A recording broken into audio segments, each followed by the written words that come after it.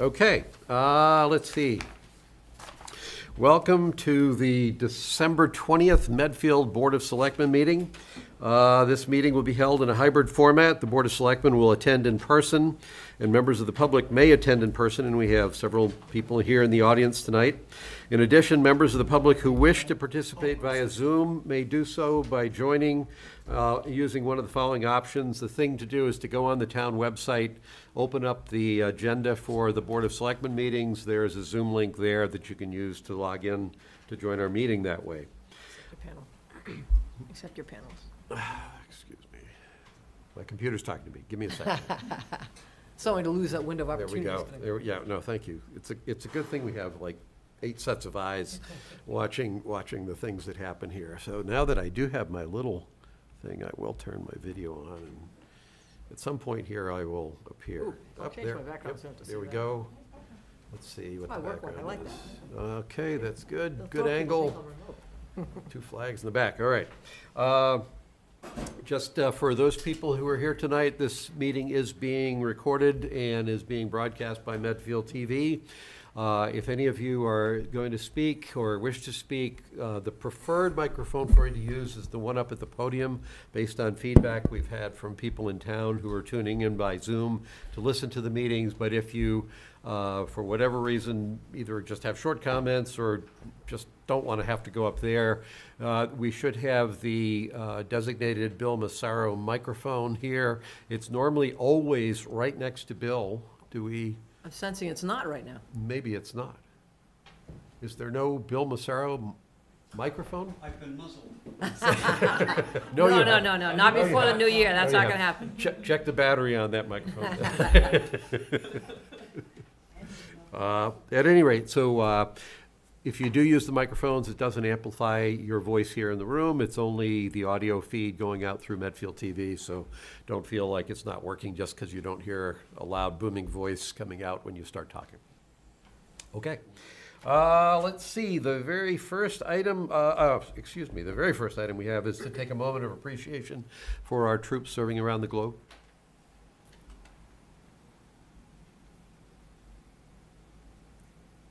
Thank you. Okay, and then our first appointment is Council on Aging update by Roberta Lynch, the COA director, soon to be the former COA director, as she embarks on an impending retirement at the end of the year. So welcome, Roberta. Look at that smile. I have Thank you. Thank you. Great, thank you. Perfect. I have an extra one. Anybody want? Sure. Thank you, Dr. Shepard. Okay. Oh, nice to be here again. So I just want to say that the current mood and feeling at the center is quite good, of course, with the holidays and everything. And it really is going to be a smooth transfer of duties and responsibilities, with myself passing this on to Sarah Hannafin. As obviously you know, she will be the director when I leave. She's delightful, and I know that the COA, the center, will be in good hands. I have to say before here goes. I feel very fortunate to have had the best job in the world, truly. It's amazing, working with so many wonderful people and enjoying every day, beginning in 2001 at the Pfaff Center and 2008 in this beautiful building that I've been in. So it's just amazing. So now I'll get that out of the way. All right, so our current staff, for some of you, we've had a lot of transition. Obviously, Sarah Hannafin, going from volunteer coordinator to director. Susan Longmore is our outreach coordinator. Peter Burke is transportation and building support. Diane Croto is the club coordinator, the respite program. Ann Hunter is club activities. Jennifer Doherty works Saturdays, and Anne Marie Giskus is a Saturday substitute. And this is a plug.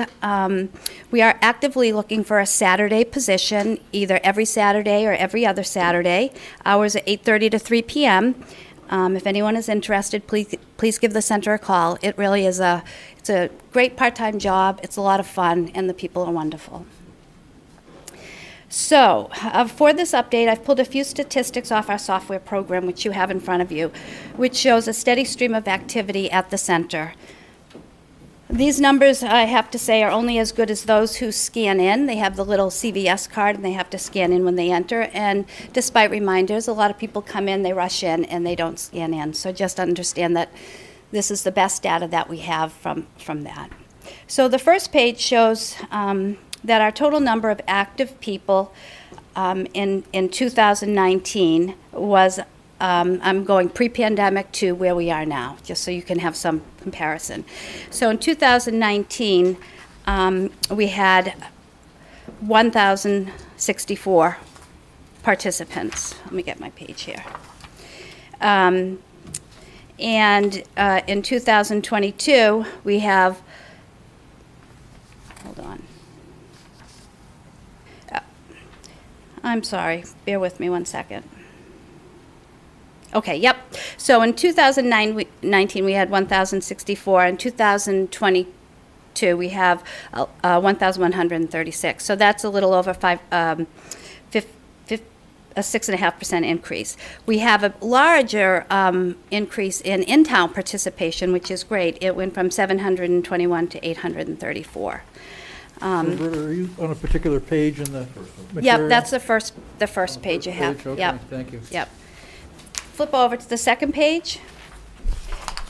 The second page shows our average monthly and daily participation. These numbers are lower than 2019, but these are good numbers considering the continued presence of COVID, the flu now, and RSV.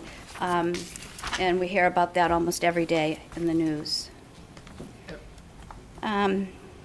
The third page shows a general summary of activity, volunteers, and services that we provide with an unduplicated number of 1,136 in 2022 for over 20,554 visits to the center. So we're very active. We have a lot of people coming in every day for programs, activities, and individual need assistance. So that's saying on average, people probably show up at the center 20 times, on average, 20 times a year. So Or that's we have more than once a month, for sure. Oh my God, we have people that come in 4 times a week. Right. Yeah. And the fourth page details all our exercise programs. We have quite a few exercise programs, I think 11 actually, 11 or 12. And we have 300 people that are participating in our exercise programs, and which is great. I mean, exercise as we age is so important.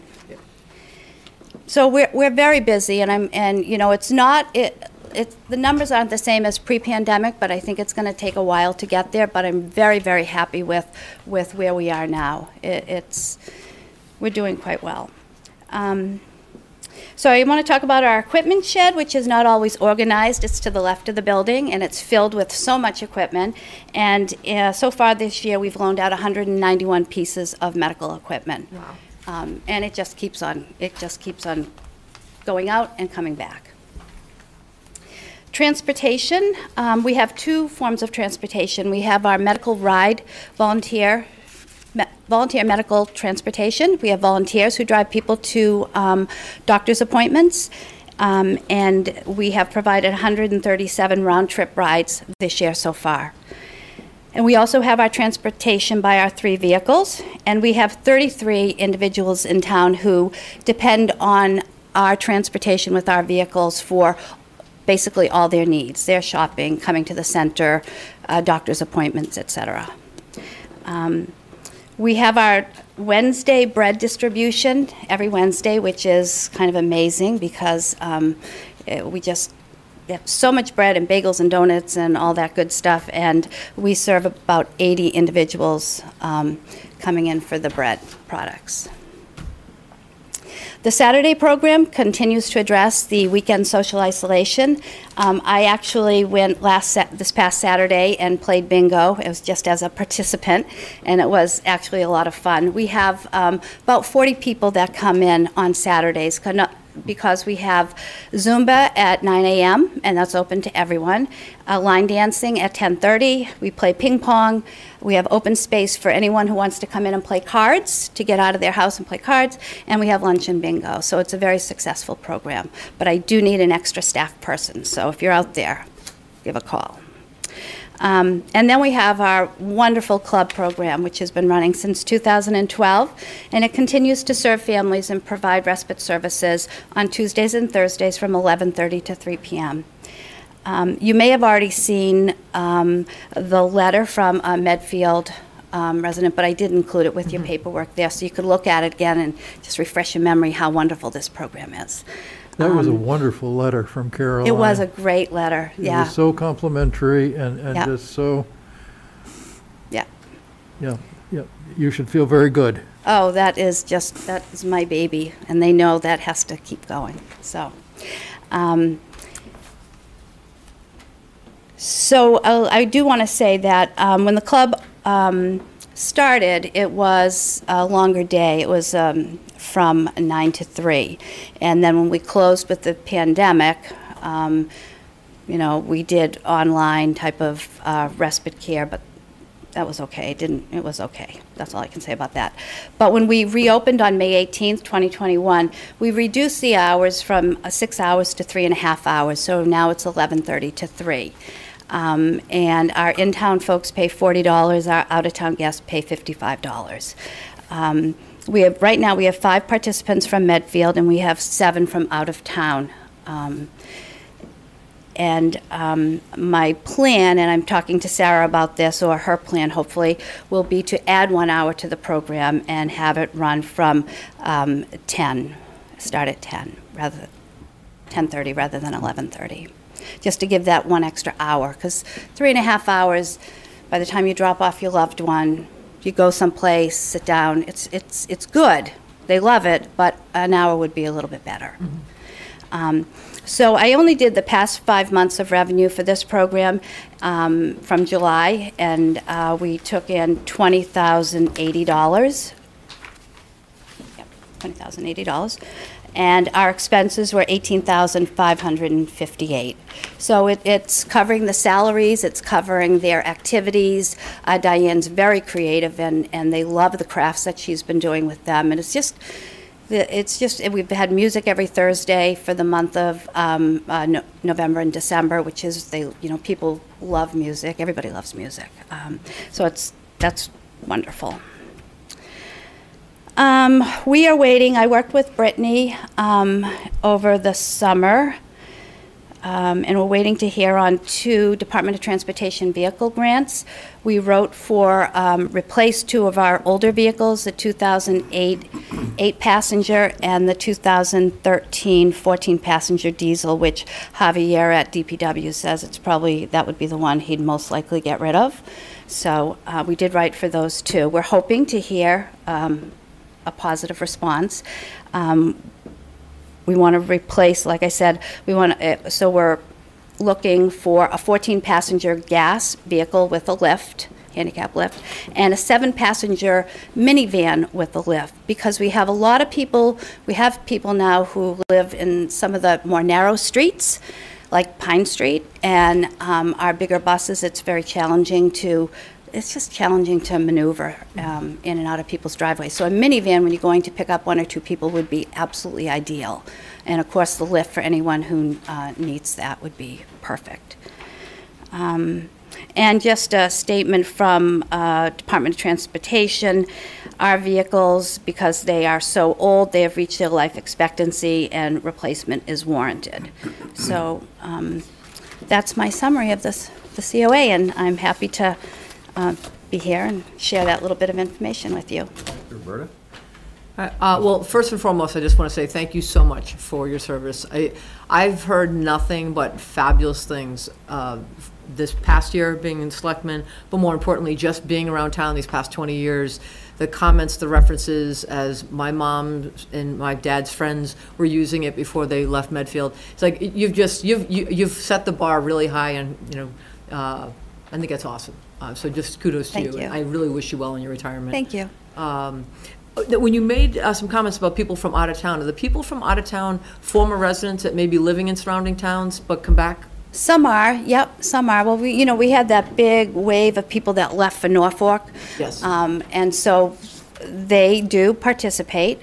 But I have to say that seniors we have Medfield residents who go to Franklin all the time. Oh, really? Oh, yeah, I have a phrase I'll use, but I won't say, but they do. They go from center to center to center, depending upon what the activity is. Okay. So if people like what we do, then they'll come here. But so for me personally, like our big Lions Club Christmas party we just had, I didn't let out-of-town people go. It was only for Medfield. And that was just my decision. So some people's noses got out of joint, but if Medfield's going to give a party for their seniors, then it needs to be for their seniors, right? So, but yes, I call them senior center hoppers. They go from center to center to center, depending upon who has what going on. So.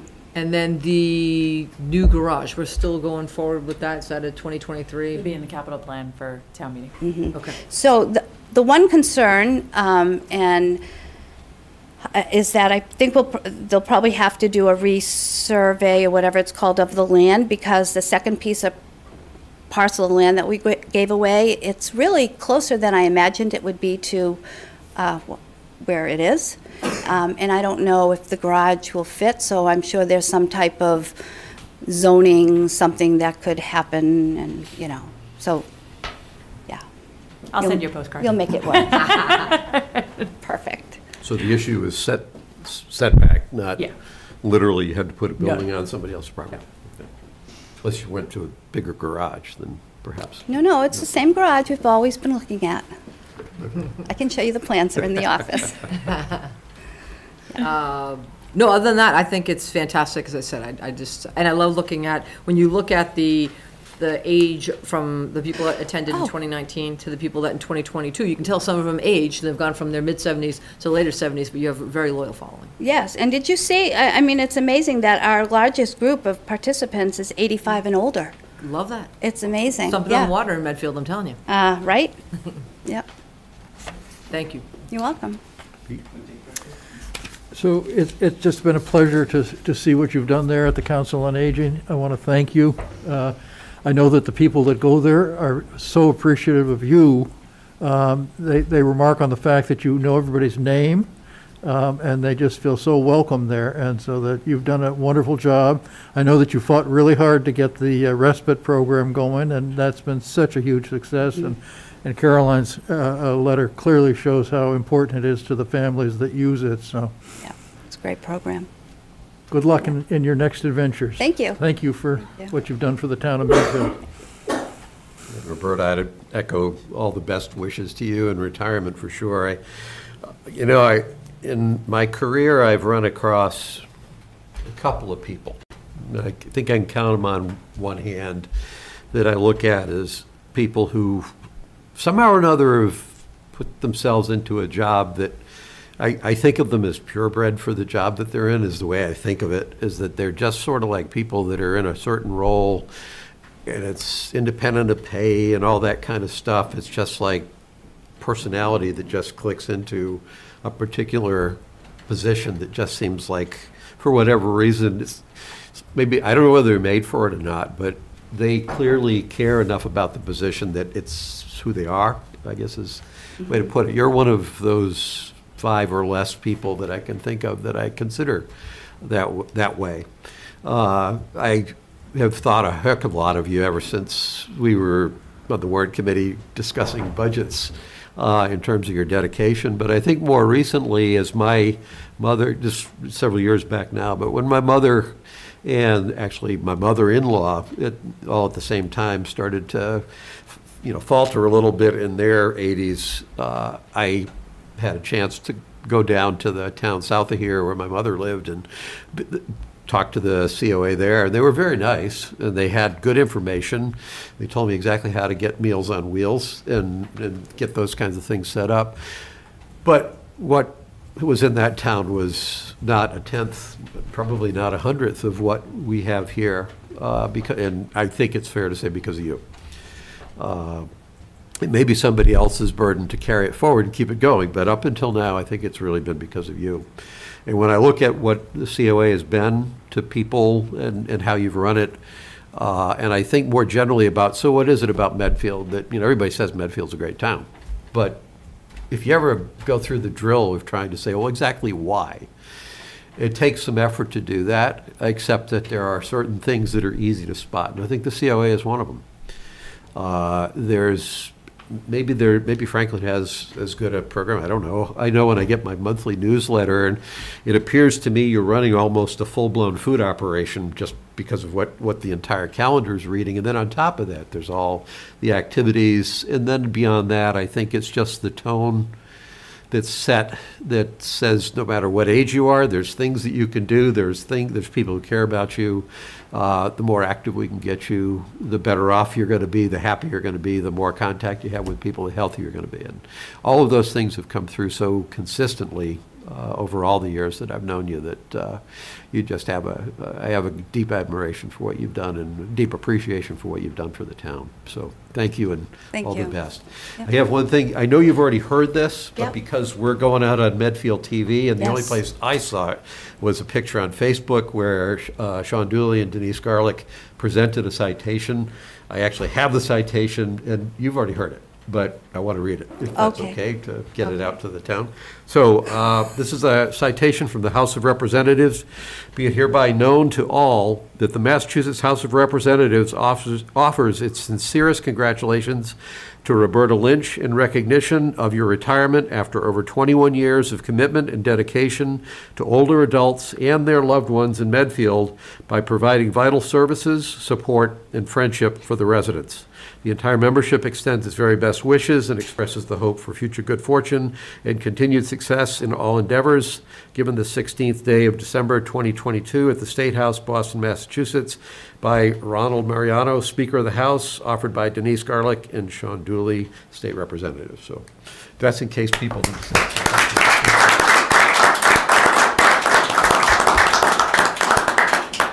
And I'm pretty sure you get to keep this. Yes. So, yeah, so this, if you don't get it right, Okay. it's right there. I'll- Whenever you I want to will take it, it's got right it. there. Thank you.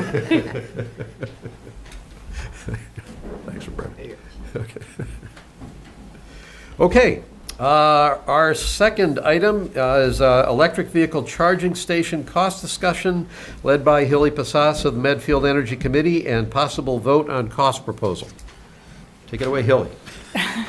Thank you. Good evening. I'm coming back here because, as you know, the town has installed 3 dual head chargers now, 2 at the schools and 1 here at Janes Avenue parking lot. And in the previous meeting, the Board of Selectmen had indicated that they should be run to no additional net cost to the town. And that they should be on a similar rate schedule as the school charges. So we worked with the school department and the school committee, and they have approved a rate of 35 cents per kilowatt hour and a schedule that's appropriate for the schools. And I'm here to present you with a schedule and the same rate and ask you for a vote to approve as recommended. You want to comment on what you're recommending for the town, or? Well, it's We got it, so we read it. yeah. I don't know if I don't know if you can pull it up, or do you want me to read it out, or the schedule? So the idea is so typically when there's a charge for many of the meters that towns and businesses put in are not metered, but are free of charge. And since we want to charge, we have to meter it. And typically you have a charging period followed by a grace period and then a parking fee. And it really is up to the hosts or the host community to decide how they want to do that. Some communities have like a one basic charge to even start the meter, and then a running charge per hour, per minute, or per capacity, per kilowatt hour. So it's really hard to sort of say where we want to come in, but this is a rate that's sort of in the middle to middle range of what charges are out there right now. And the idea is that we would have a 2-hour time limit during the day, followed by a 15-minute grace period, and then a $2 parking charge. And to allow overnight, continuous overnight charging between midnight and 7 a.m., so that if there are residents who really are in need of charging, they can come out and still use it. And that is mirrored by the times are similar to what the church schools have. So, in reading this through, the only thing I don't technically agree with is the overnight. Is that and again, I won't comment to the schools, they can do what they want and what cars they may want left in their parking lot overnight, but I think if somebody happens to be, let's say, a nurse that's coming in and they want to be able to charge their vehicle, I don't want to assume that someone who does a 9 to 5 can just park it there overnight when someone who can't come during the day is already blocked out because someone may just be sitting there from 11 at night until 6 in the morning. So that would be my only thing. I'm not like thinking, okay, now we're going to have parking tickets, but I think that should be the courtesy that you're in, you're out, and let the next person come in, because these are town-owned. And if they don't choose to, then they get, what's it, like $2 a minute or some very high fee? 15 minutes, yeah. I mean, the thing is, there's 6 heads really throughout town, and I find it hard to believe that we have so many electric vehicle owners who can't charge anywhere else right now. I just think it is, like, again, I don't care if the school wants to do overnight. That's 2 locations that can do whatever they want to do. But if we're talking about the town right over here, my own personal opinion would be I would not be encouraging people leaving their cars overnight. But they keep the 2-hour window. If they want to leave it there, do it and then come back and get it out of there. Just so you give the next person an opportunity. Because, there are people that catch crazy early flights in the morning. So I just want to be respectful that we may be a little bit more of giving the citizens a chance to come in and use it. Again, whatever the schools choose to do, they choose to do. The 35 cents, let me ask you, how is that going to be app-driven, credit card-driven? Do we know how that's going to be collected? That gets metered through Flow, and they would kick it back to you. Okay, so that's... You'll pay with a credit card. So yeah, it's you credit pay card. with an And app then the town or... collects that payment, or how does that get back to the town?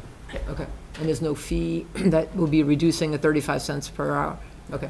No, so the way it works, we have a standard fee per head, which is $150 a year, and that needs to be covered somehow through the 35 cents, and then the rest is the electricity itself.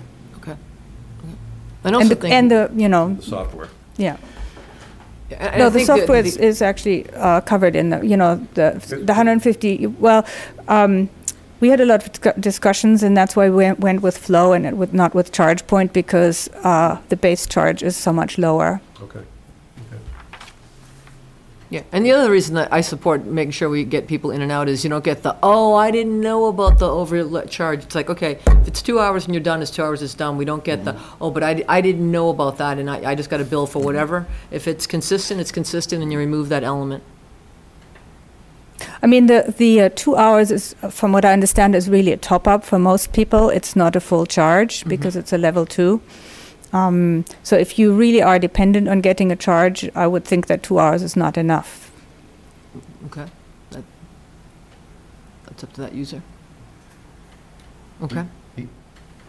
So in general, I'm fine with what you've done. I think I agree, as I hear Eileen suggest the overnight, making it the same as the day thing. That makes sense to me, and not having people just park their vehicles there all night, every night, sort of thing.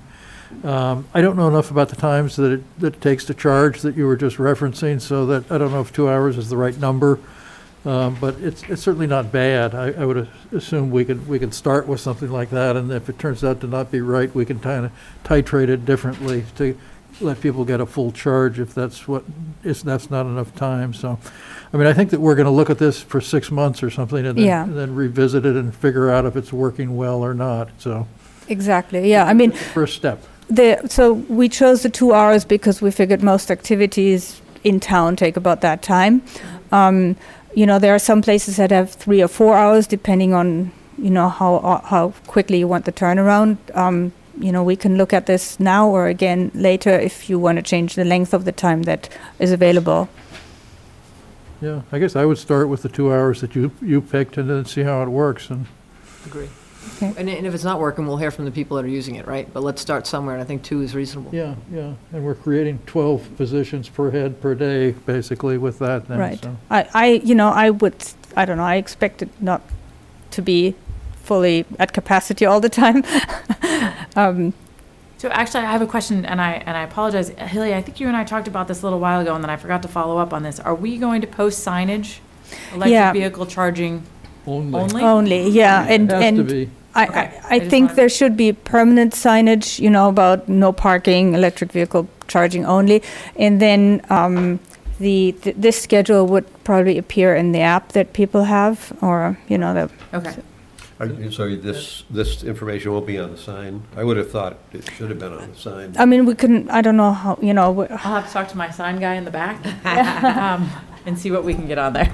yeah. I mean, obviously, if we, this can be changed, online, once we're online very quickly. So if we make a sign, we don't want to change it all the time. So, QR code. QR code or something, yeah. I can get the- Well, the advantage of having a sign for something like this, I mean, I agree, we wouldn't change signs over and over and over again, but this is a 6-month pilot. And if people know that they're going there to charge their car, then you can use a QR code or an app to tell them what the rules are. If somebody's just driving into town and they say, hey, they got chargers there, having a sign that lets them know what they're dealing with, just because they're there and they can read the sign, I think would actually help promote the usage of it. Maybe we don't do it forever, I don't know. I think the idea of being consistent across town between the schools and the town is a good thing, because you don't want somebody to think they know how it works over at Dale, or at Blake, and then suddenly they park here and it's a whole different regimen. Right. So I think that's a good reason not to do that. But I would think it might be useful, even if the sign is, pilot program, here's the rules. I just think it might help actually promote usage of it. Yeah. So the other thing that occurs to me, Chris, is the fact that I don't know that we have parking tickets in Medfield, do we? How do we enforce the no parking there? We will have to have the police give parking tickets, so we will have to. Do we have authority to give parking tickets, Mark? If it's posted, Yeah. Okay.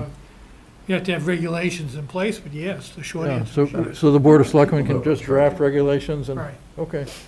People pretty much everywhere else. I don't see non-EVs parking in, the Whole Foods in Wellesley that's got the chargers right there up front. I would think that just by designating, might have to do like they do in parking garages, where the spot is painted green or something so that it's visually distinctive, but We can practice our new line painting machine.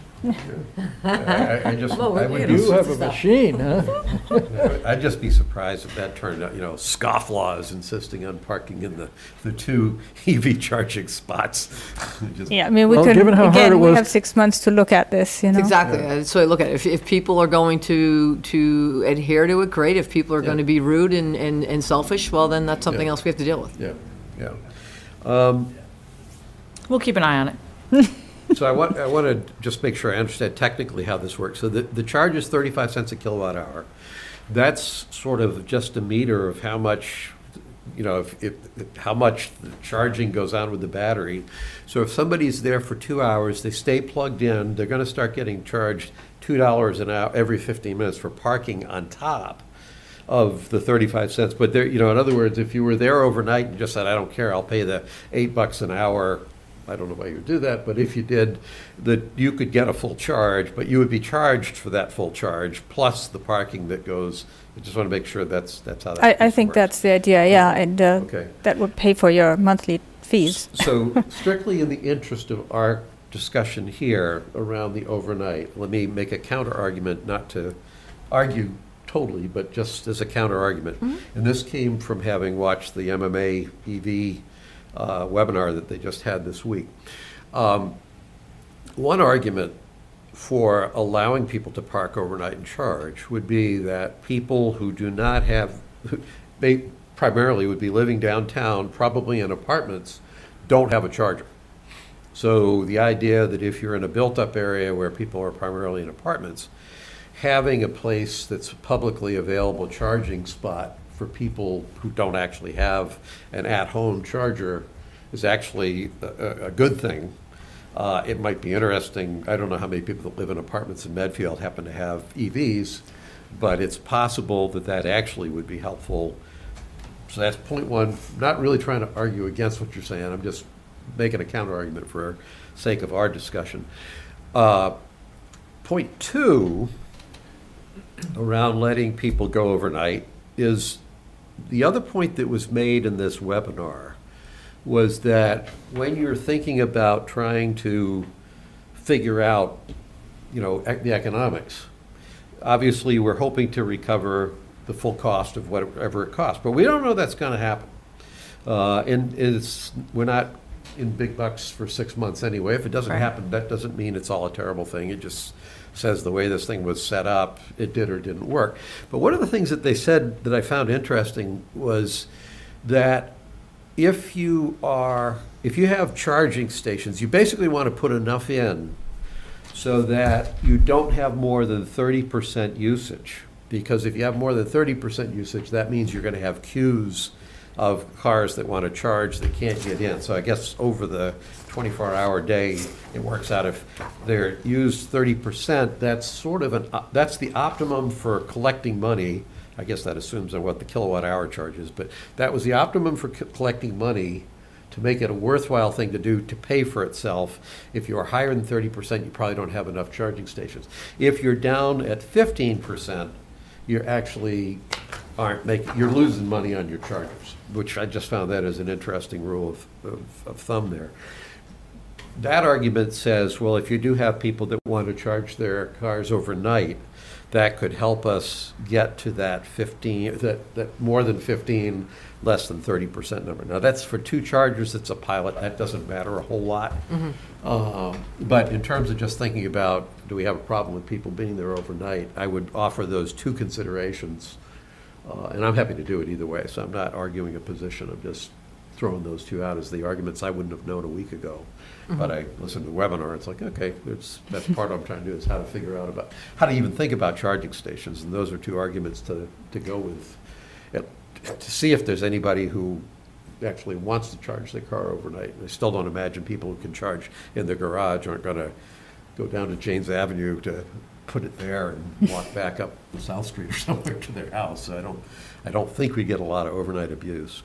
No, I think that you're capturing also the thought behind this schedule that we put out, because, you know, during the day we want to encourage a 2-hour turnover for people to do activities and shopping in the center of town, but then still cover that objective of making charging available for people who don't have the opportunity to have a garage or some charging at home. So to that point, does the software actually tell you when people are charging? Oh, yeah, I think. So you can you'll know what the true demand over a 24-hour cycle is. That's my understanding right now. Okay. That's why I'd rather start without it. And because then you could end up with, okay, we do it, and one person continues to take that every night, and there might be 3 or 4 people who want it, and it's like rushing, like they're living in the back bay, like, I gotta get that spot at a certain time or I'm screwed. So it's like, I'd rather we get 6 months, let's see, if we're gonna be able to tell by the data who's using it, so let's get that, and then we can expand upon what makes sense. That would be basically have a consistent rule of the day, same at night, so there's the sign can be a small sign, doesn't have to be a big sign, branches, yeah. Yeah, so I've also been toying with the idea of having verbal feedback, not just usage data. I don't know exactly how to go about how the town would solicit that. I have to ask if we can program that into the to the app and say comments, email to whatever. I can guarantee you if people don't like it, we'll hear all about it. Yeah, I was kind of thinking the same thing. Just say. Yeah. Bill? So I was kind of thinking along the same lines, is part of what you really like to know is where the people live who are charging. Mm-hmm. And is that available in the software or anything else? I mean, that kind of says you have to know what they're credit card says about their address and everything else. I'm not I sure if you can don't get know that that kind we, of I information. really don't know if we have that. I don't, Yeah, we're not gonna have I don't access think to you can that. get it, but that's really what, you think about what you need, how many charging stations do you need, what kind of use are you getting, what's the right hour limit, what's the overnight or anything else, really depends on where the people are coming from who are charging. But, you know, I mean, I agree, you know, and because the other ones are sort of to the south of the town, you know, I would think that this is sort of more accessible to people to walk to some of the multifamily housing. So, you know, I'd still recommend going with the overnight, but obviously this is your decision here. I mean, I figure if there's gonna be one at Wheelock, right? So if there are neighbors in that neck, they wanna leave it, they can do it down there. The other one is the high school. Like, yeah. I just think in the downtown, it's just, I'd rather not do it the first 6 months, find out what's going on, and we can always go back. Mm-hmm. I know of 3 people with electric cars, electric vehicles in town. One is in our condo, and they installed a charger, was able to do that. Another was a 2-family home, they installed their own charger, and another was a private home, they installed their own charger. Right. I think most people in town, if they're purchasing an electric vehicle, are going to make sure that they can Charge it. charge their home. I think the argument is the reverse, you know, for people who don't have a home where there's charging available, does it hold them back from purchasing because there's no obvious way of getting a charge? So that's, you know, why we suggested having an overnight charge available for some residents who would otherwise not purchase an electric vehicle would at least alleviate this problem. There aren't enough apartments in the downtown. And I each know. of those have a car, so that eventually those will be electric vehicles.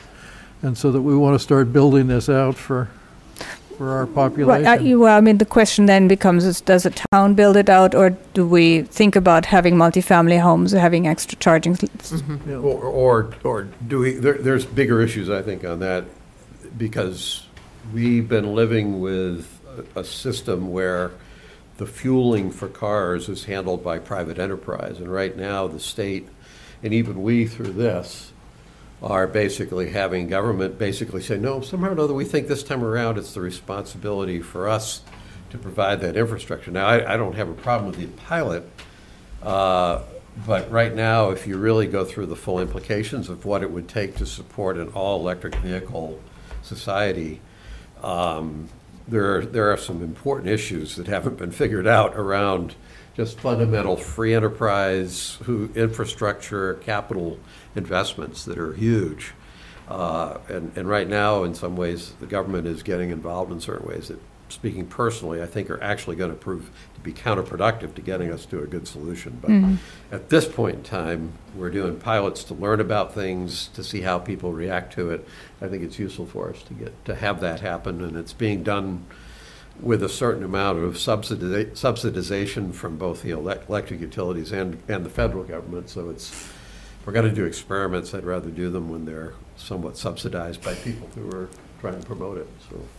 I should also let you know, so there's a rate case in front of the regulators right now. So right now, the all electric vehicle charges are at the B2 rate, where part of the money you pay for the electricity is based on the capacity of the demand charge, and the rate case is asking for that demand charge to disappear and have a special rate only for electric vehicle chargers, which would make, you know, pricing the usage much easier. But we don't know if that's going to go through or when. So we may have another 6-month study then. So I'm fine with asking to have the standard to, you know, keep the rules for the day the same as the Right. evenings. You're all right with that, Pete? I am, yes. So Okay. I think that's a that good one change. Hilly, I think we're good. Everything else, I think our intention was to try to track as closely as we could with the schools, so we don't create, every charging station has its own set of rules. If people understand how to use the stations at one place, maybe the time's a little different because of schools, and they should be able to figure that out. Right, yeah. Everything else, we're trying not to rock the boat. So, is that good? Okay.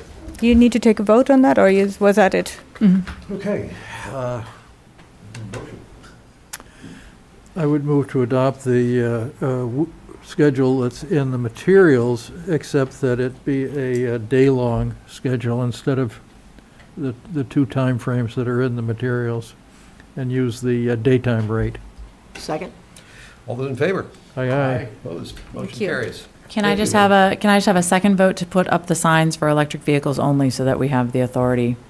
I would move that we mark the spaces for EV charging as parking for electric vehicle charging only. Second?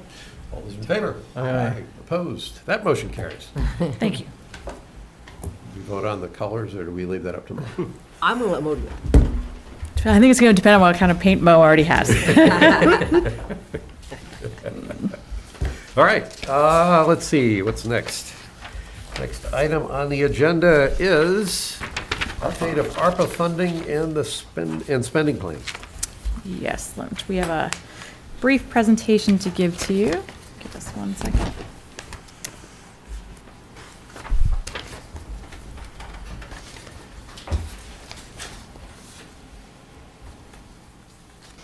I will tell you a funny story. I was having a conversation with a colleague in Brookline today who was also presenting an ARPA spending plan today, and she got quite a chuckle because some of her projects are larger than our total allocation for ARPA. So, yeah, it was a little, It's like Newton, right? yeah, exactly. Does it work out per capita or not? All right, so I just want to give you a brief overview. We can go to the next one. So I know, Eileen, you weren't on the board when ARPA was passed, so I just want to go through the whole thing. So as you know, it was signed into law on March 11th in 2021. It provides for $350 billion in additional funding for the town. $350 billion for cities and towns. We are only getting the 3.7. And it was intended to help states and municipalities recover from the COVID-19 pandemic. So here's our Medfield ARPA allocation. We had our direct allocation from U.S. Treasury of 1.3, and we had the Norfolk County reallocation at 2.4. We received 2 payments from the Treasury, and we are holding that $1.3 million currently. And then the Norfolk County reallocation, we have to apply through the county portal on a project-by-project basis. That money did not come to us directly. I've discussed at length over this past year how this limited the ways in which we can spend the money for ARPA, and I believe that's not how it was intended to be spent by small cities and towns like us, but it is what it is. This is the situation we're given, and I think we're trying to work the best way around that. And the biggest problem with how we can spend that is determining the revenue replacement category. So just to review eligible expenses, our revenue replacement, COVID-19 expenditures or negative economic impacts, premium pay for essential workers, which you'll recall we did at the 2021 town meeting, and then investments in sewer, water, and broadband infrastructure. There are ineligible expenses. We are not allowed to use it for direct offsets for tax reductions or tax increases. We cannot deposit any of the ARPA funding into any of our pension funds. We cannot replenish or budget for our stabilization fund, our rainy day fund, or any reserve accounts.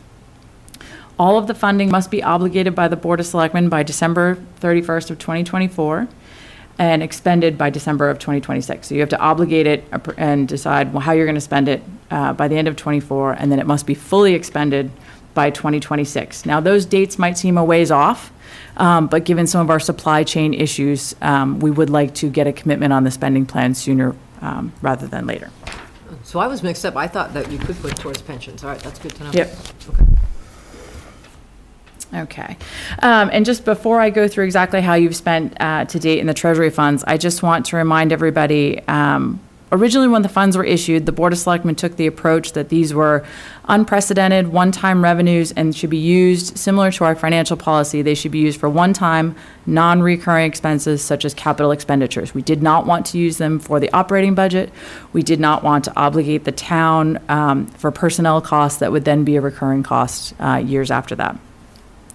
Our spending strategy at the time was to address our capital plan items, our critical infrastructure, our long-term assets, while also addressing any COVID-19 rapid recovery recommendations. And as I said earlier, these mirrored our goals that we set out in the financial policy and updated last year. So to date, the direct funding we received from the U.S. Treasury, we have spent a total of $614,313, and that includes funding for the fiscal year 22 capital plan, our first half of our first year of the public health nurse, the COVID-19 stipends that I addressed that we spent at the 21 town meeting, contact tracing, the COVID requirements we had for the November 21 special town meeting, our interface mental health referral service, and COVID-19 tests for employees and residents. So the special town meeting, how did that apply? Just because we had everything, we spread people out in all the different rooms? We had so much that we had to spread out for that project. We were able to use that under revenue replacement as direct social distancing for COVID. So when you can use it under the revenue replacement category, and that's the issue between the direct allocation and the non-direct allocation, you can spend within that revenue replacement category without having a subcategory. Okay. But for us, we felt it was eligible under revenue replacement based on all of the COVID precautions we had to take. Okay. And Christine, this is 614,000 out of the 1.3 million that came to us directly. Correct. And part of, this is 45% of the allocation, but our plan was basically to use that 1.3 million over a 2-year period. Correct. So it's kind of, in essence, we sort of spent the first year right on track with about 50% of what we were, with a 5% hedge, I guess, to. Yes, we weren't sure what would be coming down the way, so we wanted to wait till we got the second allocation and start to begin that second process. And you will notice, actually, if you can flip to the next one, you will notice these are the recommendations I'm making tonight for how to spend the remainder of that funding. You will see we did the fiscal year 22 capital plan, the fiscal year 25 capital plan, 24 and 25. We did not appropriate anything for fiscal year 23. And that is because at the time of last year's town meeting, we were still having those discussions / arguments with Norfolk County how we could spend that money. And we did not want to commit any of those funds to the fiscal year 23 capital plan until that was made clear to us what we were going to do. So for proposed for this next amount, we're recommending $350,000 for the fiscal year 24 capital plan, $350,000 for the fiscal year 25. I don't know anybody who has gone to vote in person who has spent any time at the election, but our voting booths are in very poor condition. They are non-ADA compliant, and I have witnessed the fire department take several people out who have leaned on them, and they've collapsed. So we were working with the town clerk, and she would very much like to update those voting booths, which I believe we've had since about 1954. So. Got our money's worth. And then the last project I have on this list is the AED project. You will remember that this was a Board of Health-led project. The total cost of the project is just about $100,000, and this will bring AEDs to all our sports fields and hardwire them into the fire department. We were very lucky this year that we received, both from the delegation from the Senate and the House, $75,000 for that project. However, we did find we had a $25,000 shortfall, and I would recommend that you use $25,000 from the ARPA funding to complete that project so we can begin next year. So that would leave the total remaining from the direct allocation from the Treasury at $6,668. Okay. So a question from Kathy McDonald. Oh. Let's see. Oh, hi. Kathy, you're ahead of me one slide. Hold on one second. I love when my staff's watching this. And then our committed Norfolk County funds. So we separated this out. I know a lot of towns, when you see them, and you've been to our other websites, ours is going to launch later this evening. When you see their ARPA websites, they don't divide this between what they receive direct and what they receive from the county. Because we have different spending models, we have broken that up for you. Actually, you can go back one more. There you go. So this is what you've committed to date out of the Norfolk County funds. This is what you have obligated, and that was the $6,000 that Kathy was mentioning that you did for Interface for this year. We have funded the PFAS study through DPW, and obviously the $250,000 for the Hinckley Playground improvements. And those are all expenditures that we had to submit an application to Norfolk County. Yes. Norfolk County had to approve them. Yep, and we're still in the approval process. We're in a third reading for the Hinckley Playground improvements. So I have assured that we will get it, but we are definitely have to jump through some hoops to get to that point. Okay, and then proposed remainder for the Norfolk County. The first one is water and sewer infrastructure, and we have been meeting with the Board of Water and Sewer and with Mo Goulet, our DPW director, to talk about some of the water and sewer infrastructure projects that need to be funded. So we are recommending $695,000 to come from the Norfolk County funds directly for water and sewer infrastructure. And several of these include items that we are now under consent order to complete for the wastewater treatment plant. And for those of you who have never been down to the wastewater treatment plant, it is a very critical infrastructure. I don't know if there's any more critical infrastructure that we have in town than the wastewater treatment plant. And actually, Water and Sewer is taking a tour on January 9th if anybody's interested to go down and see those crucial good. services. So the first part of this is water and sewer infrastructure, which is one of the categories available under the Norfolk County funds. Okay. Then the remainder for the Norfolk County funds that we're recommending this evening would be, we have an emergency DPW vehicle frame rail replacement. That needs to be fixed before this year's snow falls, which, it's not going to snow really much that mow, but, just in case. I have been working with Kathy McDonald on increasing the Medfield Outreach Fuel Assistance Program, and we're recommending a 2-year program at $200,000. I'm recommending that you fund... Does that mean 2 years of 200,000 each, or is it? No, 200,000 total. Over 2 years? Over 2 years, Okay. yep. And we would, depending on how this first year went, we would see how far we could go into as long as we expended it before the 2026. But we anticipate 100 for both years. And then I'm recommending that you fund the BOS Economic Vitality Fund. That is normally an article we put at town meeting for the $15,000 a year. We're recommending you fund that for 3 years with $45,000. We're recommending the next 2 years of the Interface Mental Health Services. I know that Kathy works very hard to get donations for that, and we would like to help take some of that off her plate and jumpstart that. We also anticipate that those costs, given some of the issues we're facing from mental health services for COVID, that those costs could exceed the $30,000, but at least gives her somewhere to start before her fundraising. We've also been working with the Land Use Department on a regional housing services position. This is a regional group we'd be working with MAPC on. This is a pilot project for a year. With the increase we've had in affordable housing, we really need somebody to assist us in making sure that both our residents are able to apply for housing, have some assistance when they go through the process of doing that. We've had some firsthand accounts from people about how difficult it's been.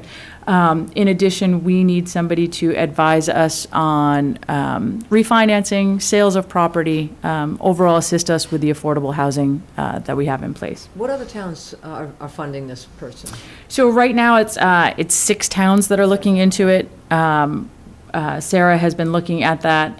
There was some concern that MAPC may not be able to get the program off the ground. If that case is, we would make that group smaller and go out with 1 or 2 towns on our own and do a regional housing services person.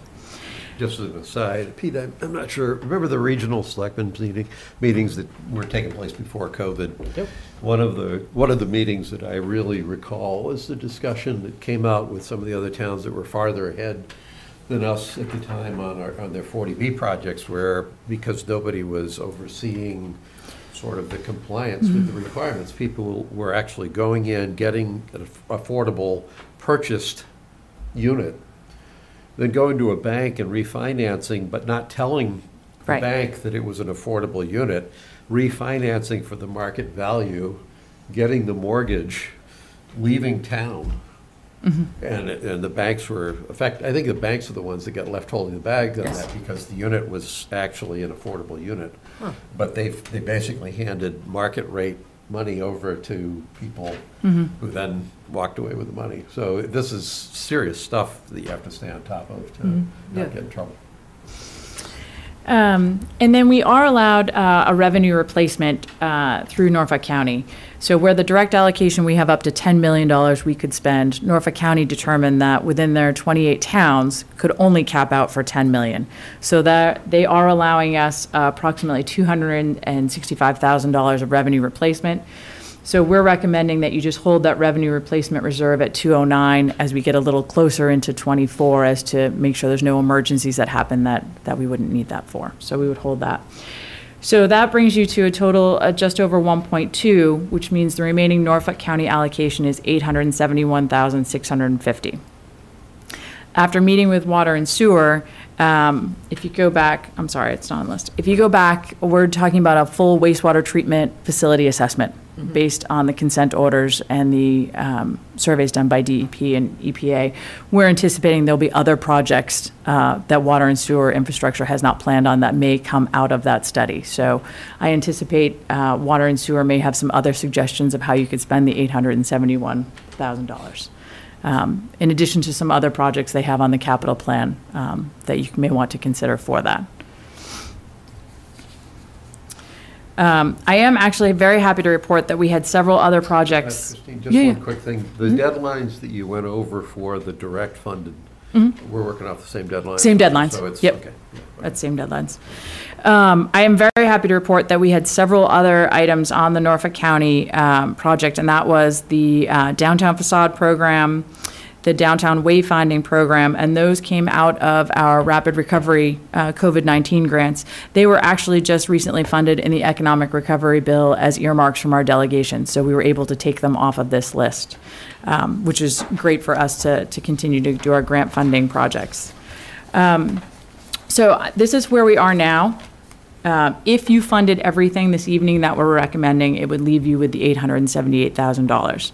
I expect you're going to want to take some time. This is the first time you're seeing our full recommendations on the spending. However, I do have several time-sensitive critical funding items that I'm looking for votes for this evening, and that is the DPW infrastructure projects from Norfolk County.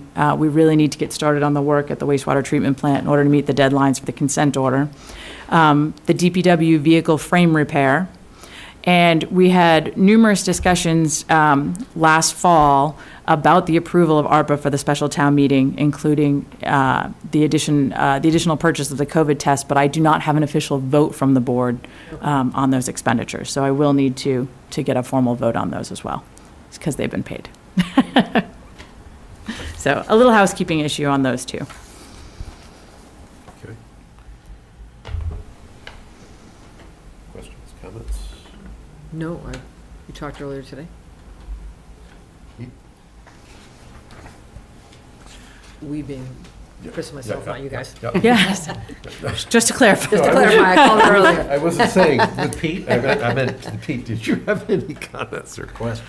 Well, I mean, it's interesting to see what you've come up with, Chris, for spending, and it certainly makes sense to me, and I'm happy to go along with your recommendations on the DPW infrastructure and the vehicle issue tonight. I know that, well, yeah, it'll be interesting to try to figure out what to do with the rest of the money. $878,000 to figure out what to do with, so. So the housekeeping, could you just review the housekeeping? Sure, the housekeeping is a vote on. Do you want me to make the motion? I've got it here. Well, Yeah, wait a second. I just want to give you want the amounts. The DPW vehicle and the infrastructure, that, I agree, that's sort of a easy one. I just wanted to be sure I knew what the other expenses were that we were approving. $60,465, which was paid for the special town meeting, Yep. and $2,523 for the COVID-19 test for the town. Just those two things. Those two were the housekeeping, Yep, okay.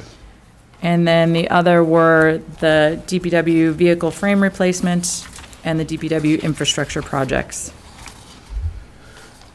So, Chris, did you need a vote on those two housekeeping ones then? Yes, please. As well? Okay. So Yes, we will face an audit at the end of this in 2026, and they will require a formal vote, so I just want to Sure. Okay, makes sense. have that recorded.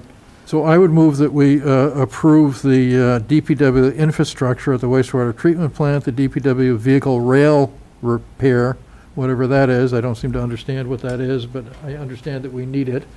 And then Mo is more than happy to describe this truck issue. and then I thought he the was getting into trains myself. and then those two housekeeping things that you just listed that I don't have written down. So Special town Special meeting. town meeting and the and COVID test. the COVID testing.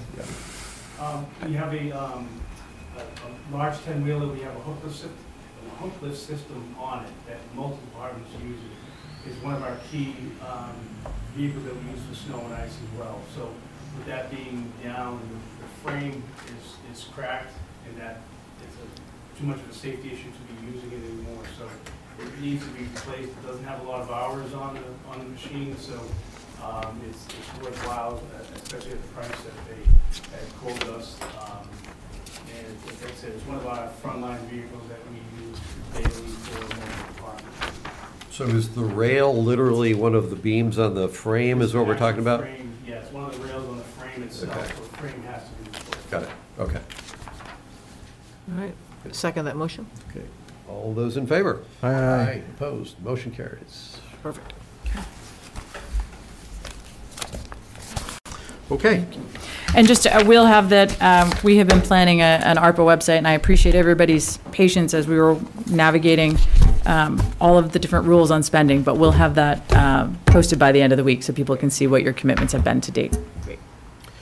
We need a glossary of acronyms trying to track between ARPA and Inflation Reduction Act and Rapid Recovery Act, and then I think there were some sustainability grants that came in at one point, and like, the good news is it's a lot of money. The bad news is I'm not sure that I have it all straight in my head exactly which buckets we have. You hadn't, then hope. Yeah, I don't like not having it straight in my head, but they were a little, it's one of those, well, it's all good. Okay, next item was townwide goals, and I think we came out of our last discussion with actions to talk about, what we might get by way of more, basically getting your inputs, but certainly putting a little more thought into the near-term goals. And then on top of that, Hilly reviewed Goal Area 6 and came in with some edits with her recommendations. So I think we want to talk about both those things. I'm not quite sure how we're going to compile our inputs to get to some sort of a revised ultimate goal. So I don't think we're voting on anything tonight, Right. because I think we're going to have to do a lot of integration. But I'm going to suggest maybe we work our way from the front to the back. Yep, agree. And just get comments from people as Perfect. we work through. So Hilly, we just don't want you leaving yet, so kind of. Yeah, I agree with that. So, because I looked over what was there in terms of what you had in red. Yep. Like work with the town planner to identify parcels of land that could be rezoned as commercial. Yep. Present recommendations to the planning board, not done yet. I agree, that's not been done yet. And if we identify at least one parcel of land not town-owned, even if zoned residential, that could be commercially developed. We have worked with the town planner / planning board, and I just added and neighbors to evaluate potential, if it's actually going to be in a neighborhood that today may be zoned residential, that would be changing. Just want to make sure that that's obvious and not something we assume we'll do. And then the other, number 2, number 3, oh no, actually number 3, you later, I think it's in the third goal, you have gun range. I agree taking it out of the first goal and putting it later. Yep. And then you asked, work with the downtown business community and residents to identify a committee to assume the responsibility previously held by the Downtown Study Committee and the Economic Development Committee with the goal of promoting economic development in the extended downtown area that would balance business needs and the needs of downtown residents. Do we still want to do this? I'm like, yes, without a doubt. If the goal of this is trying to promote business-friendly atmosphere and to retain and attract potential new businesses, I think working with who we have today, and I'm sure we've done surveys over the years, but I would love to know, what do residents want to see in the town? And I'm not being sarcastic when I say that, but do we need another pizza joint? Do we need another coffee shop? Like, what's missing that we could be recruiting as we look at vacancies pop up, whether it's along 27, whether it's along Main Street? I think a lot of that was done in the surveys when we began the townwide master plan. So we can send some of that information to you. And how But long ago was that? 2 years ago, Couple right of before years COVID. ago. So 3, COVID. Yeah. Yeah. Okay. Time Yep. Flies when you have fun. Yeah. But That would be helpful. Yep. 'Cause I'll have Sarah send that to you. Okay. So that's just, Yeah, no, that's a on good goal idea. 1, that's just my comments there. So just for a second on that, we had 2 committees. I'm trying to remember now, I always forget, there was the Economic Development Committee and there was the Downtown Study Downtown Committee. Study Committee. I probably came into either Warrant Committee or Board of Selectmen at a point in time where I didn't really know either committee very well, except that I think one of the committees effectively had just stopped doing anything. I think that might have been the Downtown Study Committee. So what happened is we had sort of 2 economic development committees, one of which sort of I think, evaporated. The other one, of which wasn't doing a whole lot, they effectively both went away, but it's kind of like, it might be good if we had just one. Oh, definitely. Yeah, that was. I think we should have something that is focused on studying the downtown and what improvements we want to make in the downtown. Well, should that be set, so this is going down the path, I guess, of what we had. Is there a committee to study what should happen in the downtown that's separate from the town's economic development committee? Because it seems like whatever we do in the downtown should be part of what we might do more broadly for economic development. Because otherwise we wind up with two committees just like we had, and I'm not sure that we'd get a different result. Doesn't matter, I guess, which committee it is. It just, somebody should be looking at it. If the people on the Economic Development Committee want to look at it and make sure the downtown is vital, that's fine. But somebody needs to be doing it, I think. So that was my thought, is that we want one committee I agree. to tackle all of it. And they'll run think you parallel want- with what Sarah's doing with planning, right? I know Yeah, planning, yeah, she has a yeah, I 10-year would think plan that, of what we yeah. want to do along 109, so. Right. I would think that would be a committee that would be paying a lot of attention to that, and might be a committee that would be helping Sarah out and Yes. figuring out some of the new issues. Okay. Okay, so that one shows up there. The one I didn't read, but just so that, you have number 2, rezone the business district in the downtown to provide more business retail spaces, find ways to extend the downtown business district to enhance areas like Park Street as integral components of the downtown business. So I think that is in process, right, so. Okay. And then pursue reuse of the town landfill for solar energy generation, and that's in process as well, right? Okay. So I guess, Chris, I would ask on that number 2, if that is in process, who's in doing that, basically? Is that the planning board, or who's looking at the downtown business district? I think it's Sarah, myself, my staff. Okay. I think we're the ones who have been I think leading that's part that, of why and they're trying to mostly clean on up Sarah. Yeah. Even the article for this Yeah. year's town warrant is to clean it up, so when we go to do this, it's a smoother read. Correct. Okay. Yeah. So on the first one there, identifying land that could be rezoned as commercial, I guess my question on that is, not many people in a residential neighborhood want the land next door to them rezoned commercial. I mean, nobody wants Tresca going in next door to their home, and so I'm not sure the benefit of that. I know that you think that we need more commercial for greater tax relief, Gus, but my argument is that if we build the right sort of housing, which is what Medfield residents want, is housing, they want to live here, that it can make more money for the town in terms of property taxes than commercial. The Medfield State Hospital Reuse Committee studied that with Lot 3, and they came up with greater revenue to the town from residential use on Lot 3 than commercial use. So just saying that it's commercial, I'm not sure that gets us anywhere. I think that what we're looking for is property tax relief for the existing residents, if we can get it. I don't know that any one of us really wants a commercial facility in town specifically, so I guess I just question whether we want to do that or not. And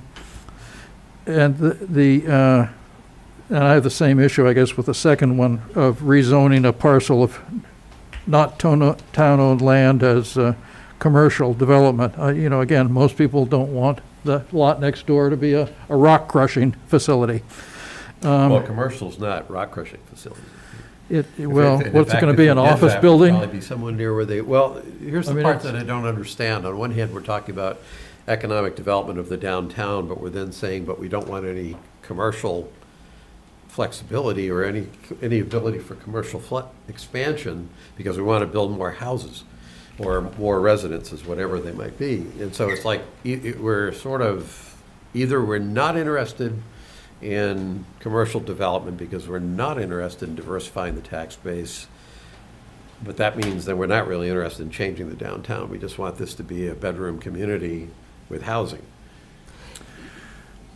So, our big chance to change the downtown disappeared when the Montrose School was bought the property where it's located now. That property could have been a mixed-use development, but the town administration at that time refused to let that mixed-use development go in on what land that was zoned for business. They wanted a business use there. Nobody wanted to cite a business use there, so we ended up with the Montrose School. Pretty fields, no tax revenue. That's history, Yeah. and I'm talking about the future. So the future, we need to figure out a way to create a little bit more vibrant downtown by increasing the amount of retail space that's available to the downtown area. And I think that we need to do that incrementally by looking at adding particular parcels to maybe change the zoning from residential to some sort of retail use. So that's what, so. Yeah, 'cause we're how kind did of Park in Street- violent agreement here then, because this is a pretty incremental, this is only looking for one. This was not like, let's find a place for a massive, commercial concrete operation. This, I think, if I remember right, when this first came up, Pete, I thought the context in terms of where people were thinking about it was the idea that Park Street would benefit from a more thoughtful approach toward promoting commercial activity on Park Street, given that that's half commercial as it is. So that's, I think, when this first showed up, if I remember, that was the original conversation was around that. So I'm not really sure that we're disagreeing that much, actually. I think it's going to depend on whatever parcel is picked. I mean, there may be some parcels that are very, lend themselves to this sort of reuse and change of use, and that might be fine. But, other neighborhoods, the neighbors might object. And so I think that, as Eileen says, that we should be checking in with the neighbors about this as we do it. But, this is a planning document at Yeah. this point, so that, Let's let's brainstorm, and conversation. if there's something that we can make sense and The don't rule it out, this consider it, conversation is figure the it out. If we have an action here, initially, this discussion sounded like maybe we didn't want the action there, but actually given, I think, a more shared understanding of what the action actually represented, I don't think we have the disagreement. Bill, you had your hand up. Yeah, I'm just gonna say, when I first read this, I read it the same way Pete initially started out with. I mean, it's broader than the second item, which narrows it down to the downtown area. So, I mean, again, if you just read the first one, you thought is anywhere in town, residential property is available for commercial, and I think you'd have some problems with that. Right. I agree with your comment about the neighbors, because obviously you have neighbors that are abutting the downtowns. Right. But Like, how did Park Street come about? I mean, you look at Park Street, are there, pardon my ignorance to this, are there any residential pieces of property as you go down? Because I think, when I use Park Street a lot, you've got, right as you go around the bend, you've got Ghazi's Auto, which is fantastic. You've got the gentleman that has the upholstery right there at the corner. So from that corner all the way to where the bank is there actually residential only spots, or technically is that entire street? I think there is some residential, Split. yeah. Is it split? Yeah, Okay, That was, it's split on both, it's Yeah, it's an odd configuration. okay. Yeah. I mean, because I look at, and I love Medfield Tire, so Doug, don't go anywhere. But like that, there's a chunk of land there that, like, at some point, will I that, think my recollection is we actually did a rezone to assist them because they weren't permitted. So it's lost, some of its residential character has kind of trended to other non-residential over a period of time. But originally it was largely residential and the zoning reflected that. okay. And Route 27 is like that, too. I mean, Randy's Those are all gas station non-conforming. is in a residential zone. It doesn't make a lot of sense at this point. There's a commercial place next door and behind you, Yeah, too. yeah, they're advertising warehouse space, I saw the other day. So that, yeah, we should be looking at those sorts of changes in the downtown area is what I would do. To that point too, if you just literally read these actions, it's like, let's go find a piece of land to rezone it to be commercial. No. And then let's figure out what we're gonna do with it. Actually, that's putting the cart before the Exactly. horse. What we, I think, should be doing, and I think we probably meant it when we wrote it, but didn't write it the same way, right way, is what we're looking for is an opportunity for commercial development that perhaps needs some form of rezoning in order to enable it. So it's not a question of, let's just pick an arbitrary piece of land and rezone it Right. and hope something good happens. It's more like, let's deliberately think about whether there's pieces of land that would be conducive to commercial development if we would only figure out a way to rezone it to enable that. Right. And that's, I think that should be the So, spirit. I mean, I think today that all the most of the commercial activity in Medfield is taking place in people's homes, because people are working from home, basically, to a great extent in Medfield. I mean, I can remember when one of my soccer players' dads told me that his company refused to provide him office space. They didn't want to pay for an office for him, so he worked from home, and he was sort of the first person that I had bumped into that. So maybe that was, 10, 15 years ago or something, but I think that's the model now more than the exception. It depends on the nature of the business, though. So, Yeah, if oh, yeah, you're but, retail, you're. With the internet and Probably not. your laptop, people are in business at their kitchen table, so. So, can I ask a so- quick question to Mark on this? So, Mark, if we were to potentially convert a piece of land from a residential property to a commercial property, can you put a lot of restrictions on that to give the surrounding neighbors a sense of, this is what it's being deeded for today, and these are the limits that would be put on it, so you wouldn't get something crazy next to you 10 years down the road when somebody maybe goes out of business or whatever? That's a very, unfortunately, complicated question, Okay. because the starting point is zoning has to be uniform, so you can't get into individualization in Okay. terms of the basic stuff. And you're not But allowed that's to do. also one of the reasons that you use special permits a lot of times for a particular type of use. Okay. Because then, within the general permissible category, you can get more specific to a particular location. Okay, that's good. And you're not allowed to do spot zoning, so. Yeah, but spot zoning isn't what most people think it is either. So, as an example, like I said, I believe that we extended the zone to include since we don't allow use variances, my recollection was that we extended on Park Street to allow a commercial use on what would have been an unpermitted residential. So we've kind of made some inroads there, but it's a matter of taking really a comprehensive look from a planning standpoint of what's there. For instance, going up North Street, my recollection is that the zones don't go back to property lines necessarily. They go in a certain number of feet from the street, which was the old-fashioned way of doing it. Okay. And that's created some potential problems. I know there were issues at the time that now Rockland Trust, but at that time Ben Franklin relocated to that location. They Right. replaced what had been a multifamily, small apartment house. Yeah. And there were issues on zoning at that time. So it's kind of it's zeroing in on particular areas of town and really going lot to lot and trying to minimize unintended consequences. Okay, thank you. So on the number 2 here, I would just assign that to this committee that's going to be studying the downtown. On number 3, the gun range, I don't see that as a real high priority on my thinking. I think that's mainly an issue for Trinity to deal with. It's a big issue for us, because if Trinity can't deal with it, that whole project goes away. And we're sitting on that's a huge issue, but it probably doesn't go here. Right, you have it on, I think, goal number 3, if I'm not mistaken. Don't underestimate how important that gun range is. Yeah, as somebody that listens to the guns all the time at my house, because I'm that close to it, I don't find it that big of an issue, but. The banks will. It's a deal breaker for Trinity. Yeah. I've heard them say that, but I bet it isn't. I wouldn't But be I- willing you know, to I'm- make that bet. Yeah, from listening to Well, what we the banks want have to, we want said. to work with them, but as I say, it's not high on my priority It's- list. It doesn't belong on goal 1 for sure. Right, I think goal 3 makes more sense. I'm not looking to spend a lot of town money on ameliorating the gun range, I put it that way. On with number that. 4, which is the landfill and solar generation, I absolutely think that we need to be doing that, and I would like to add sort of a time frame to do that so that we push that forward.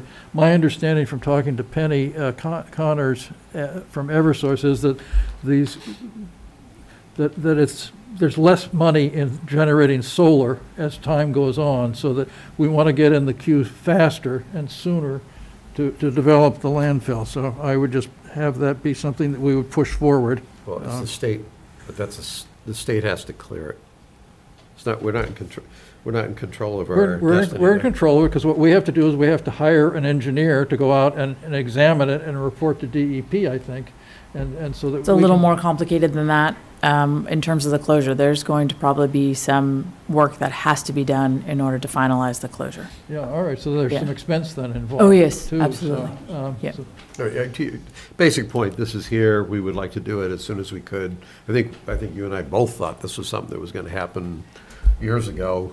But my only point was, it's not, we can't put a strict deadline on something when it's the state Oh, that's no, making. no, the no, I would just, I would prioritize it, that's all. Yep. And it has to, we have to spend some money on it, and so that we need to be willing to allocate some money to get it moving. And those were my thoughts on this first page.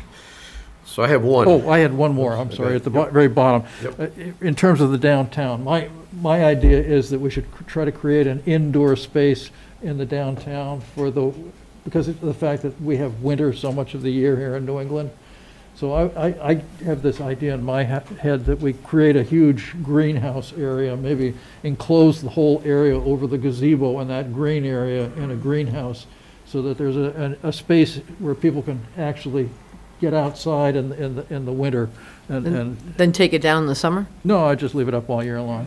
Oh, but then you can't use the gazebo? You can't sit out there and just relax and grab a bite to eat during the summer, which it gets used so much? Well, you could still use it, yeah. But you'd be inside? Yeah, you'd have, it's a greenhouse, you have some walls or whatever, but you look through. It's different, yes, it would be different. But, somewhere, I think that it would be nice to have that sort of indoor space that people could use. It would give the kids a place to go to be. I mean, that's what the kids want to do. They want to get together with the other kids, so it would create that sort of a space for them. So those are my comments on the first page. So I have to mull that one over, Pete. The quick thought is, but what I'm looking for is the right words to capture what you're trying to accomplish without necessarily having it just show up as a greenhouse over the gazebo in between the library and Zulo Gallery. The soon-to-be-named gazebo park. Yeah.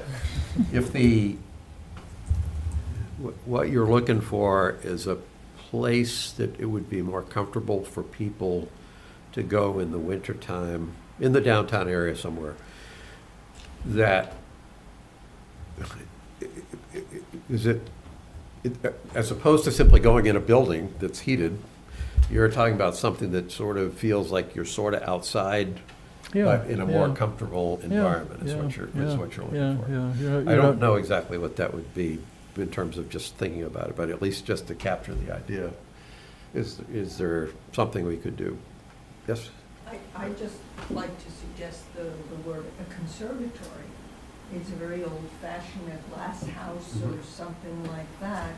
If you think about the space that Dana-Farber built, their huge greenhouse at the top of the building, it's a very therapeutic, healing green space. People go there all the time, and conservatory sort of is an old-fashioned term, and in the summer you open up like a greenhouse.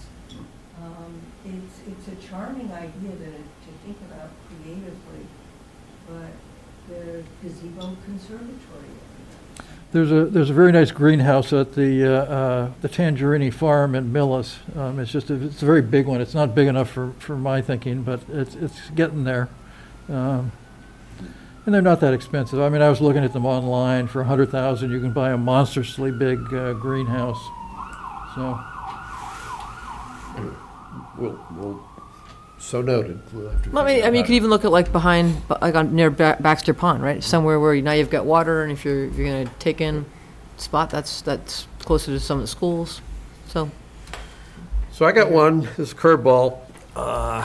consistent with my normal position of being somewhat of an attack dog on the cost to taxpayers.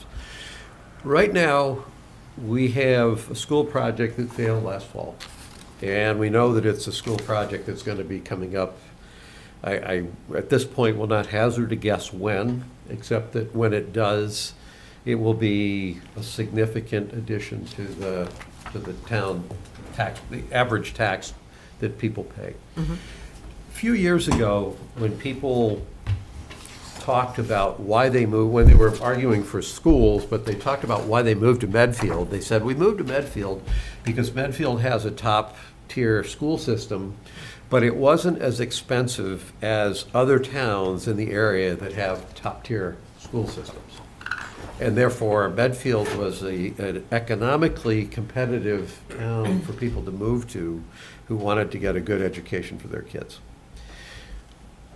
I'll submit that we are no longer distinctive in that way. We're not maybe worse than some of the most expensive towns, but we're not better. Totally agree. And so we've lost that economic advantage that we had to attract people to this town, even as we delivered a strong school system.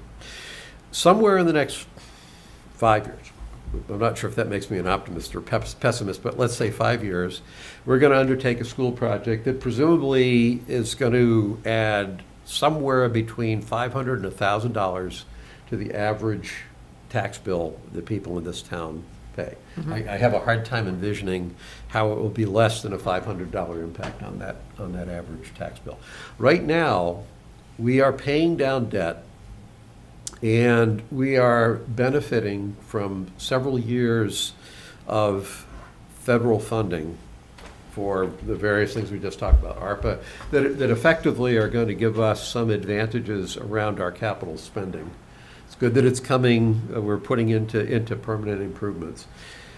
We have managed our finances over the years when we budget to kind of try not to trip Prop 2.5 limits. And we've used Prop 2.5 as the floor that we shoot for effectively. We any given year, we could be a little bit up or down from that. But basically, Prop 2.5 limit becomes the floor for our budget.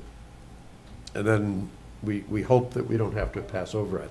There are other towns that actually have a buffer between where their budgets actually are and the Prop 2.5 limits.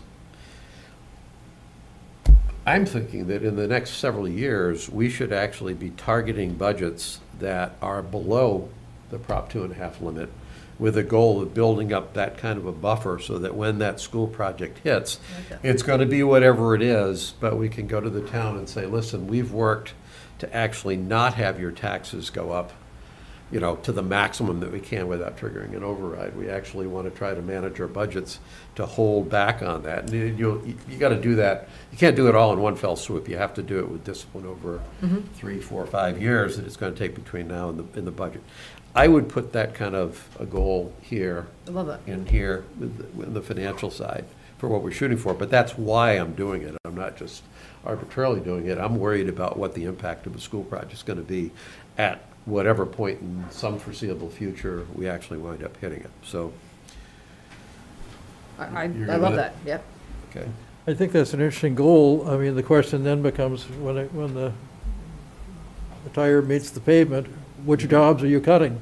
Yep. Because we're all salary. Or- Our budget is all salary, so you're cutting people, Well, that's not. and you're strictly cutting true. services. And That's so not- that's which not services strictly do you true. not want?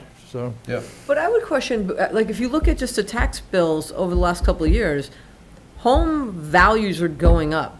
Sun rises, sun sets, and your home just suddenly goes up 50,000, 100,000. You haven't even put a nail to the wall and done anything better.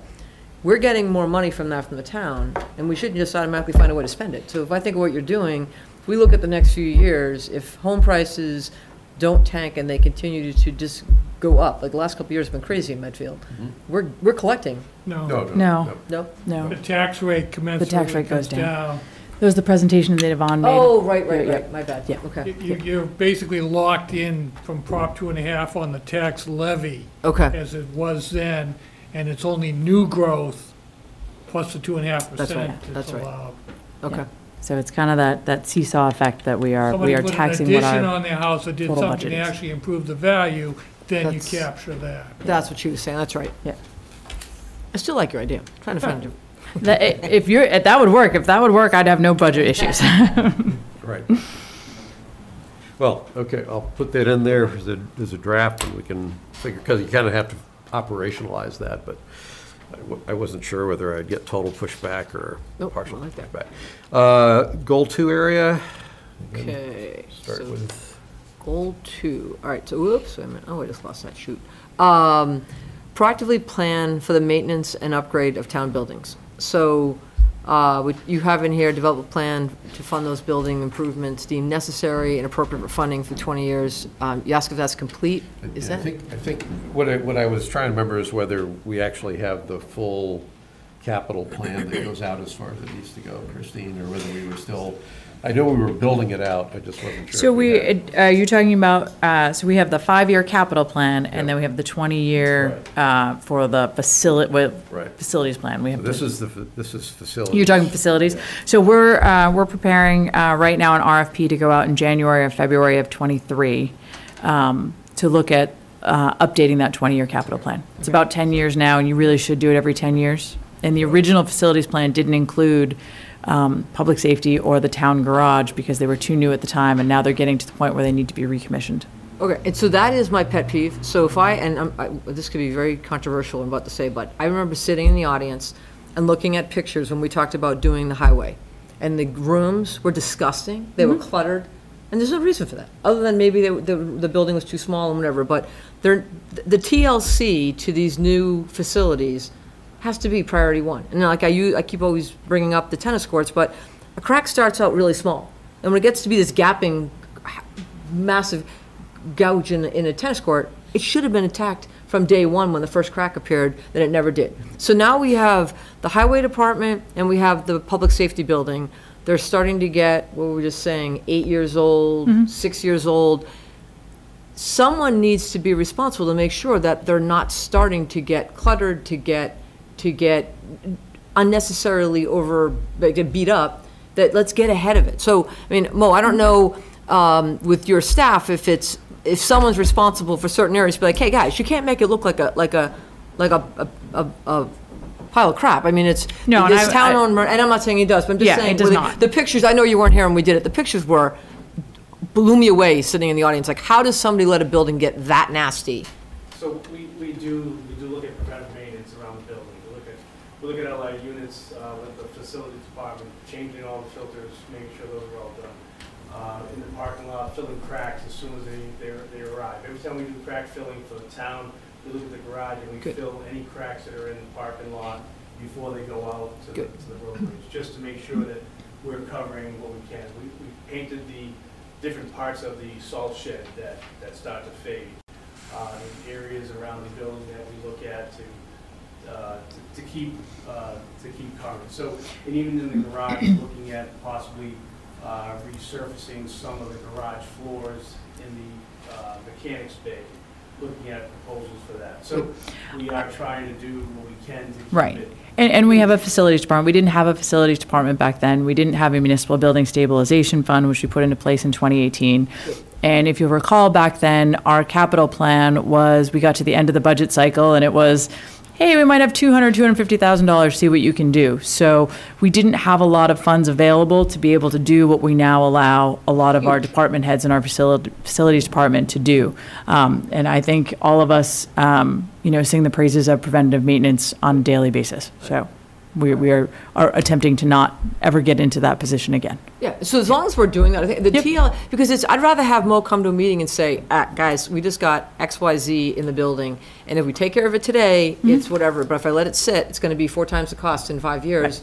I feel like that's what has happened in the past, not putting blame anywhere, but I just wanna make sure we don't, with 2 beautiful buildings, that we try to keep as beautiful as possible. Well, one thing to understand too is that the nature of our business is a little different than most departments. I mean, it's a construction business basically, and it's very difficult to keep that level of beautification for a particular building. But we try to do the best we can with the type of business that we're in. So, but it does take take a little bit of money for the preventive maintenance and Good. to keep that on an ongoing basis. So, but we'll do the best we can with it.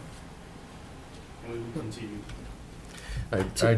I'd reinforce Christine's point, because I was on the warrant committee when I can look back now and say we should have done what we've done in the last few years a long time ago, just wasn't smart enough at the time to realize it, but we did, because and this gets to the Prop 2.5 override issue, and Right.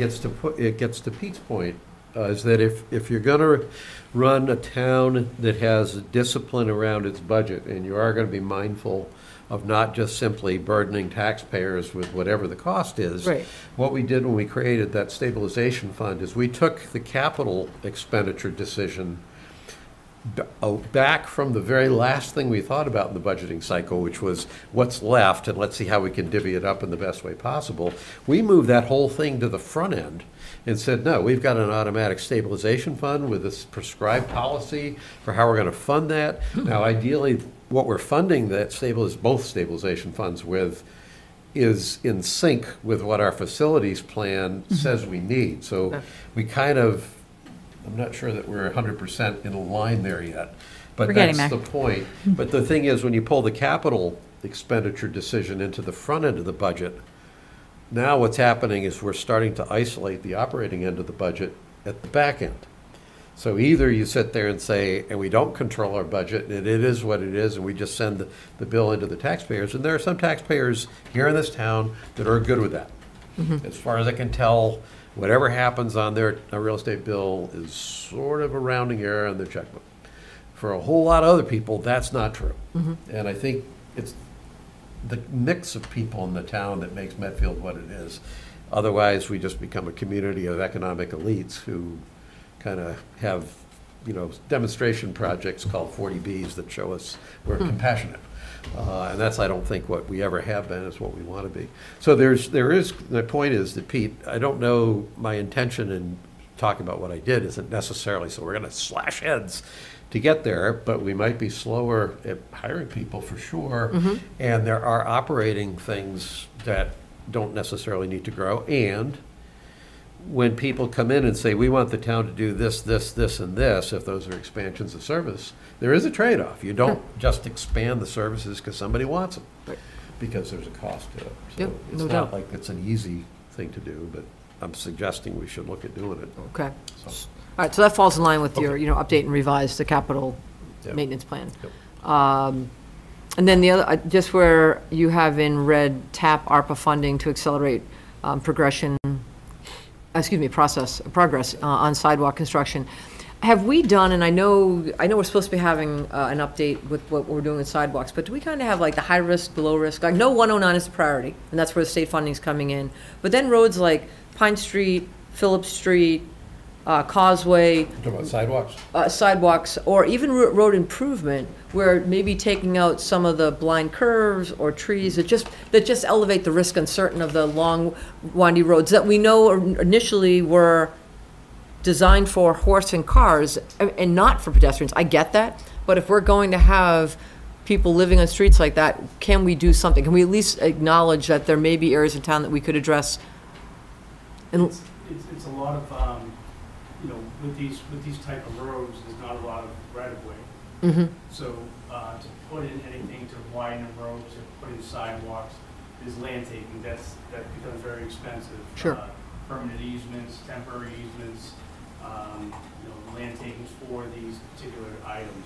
So if we were to look at something like that, these small roads, like Phillips Street and Causeway, things like that, there's a lot of obstacles to face, plus wetland areas and everything else. So it's a large cost for those types of roadways.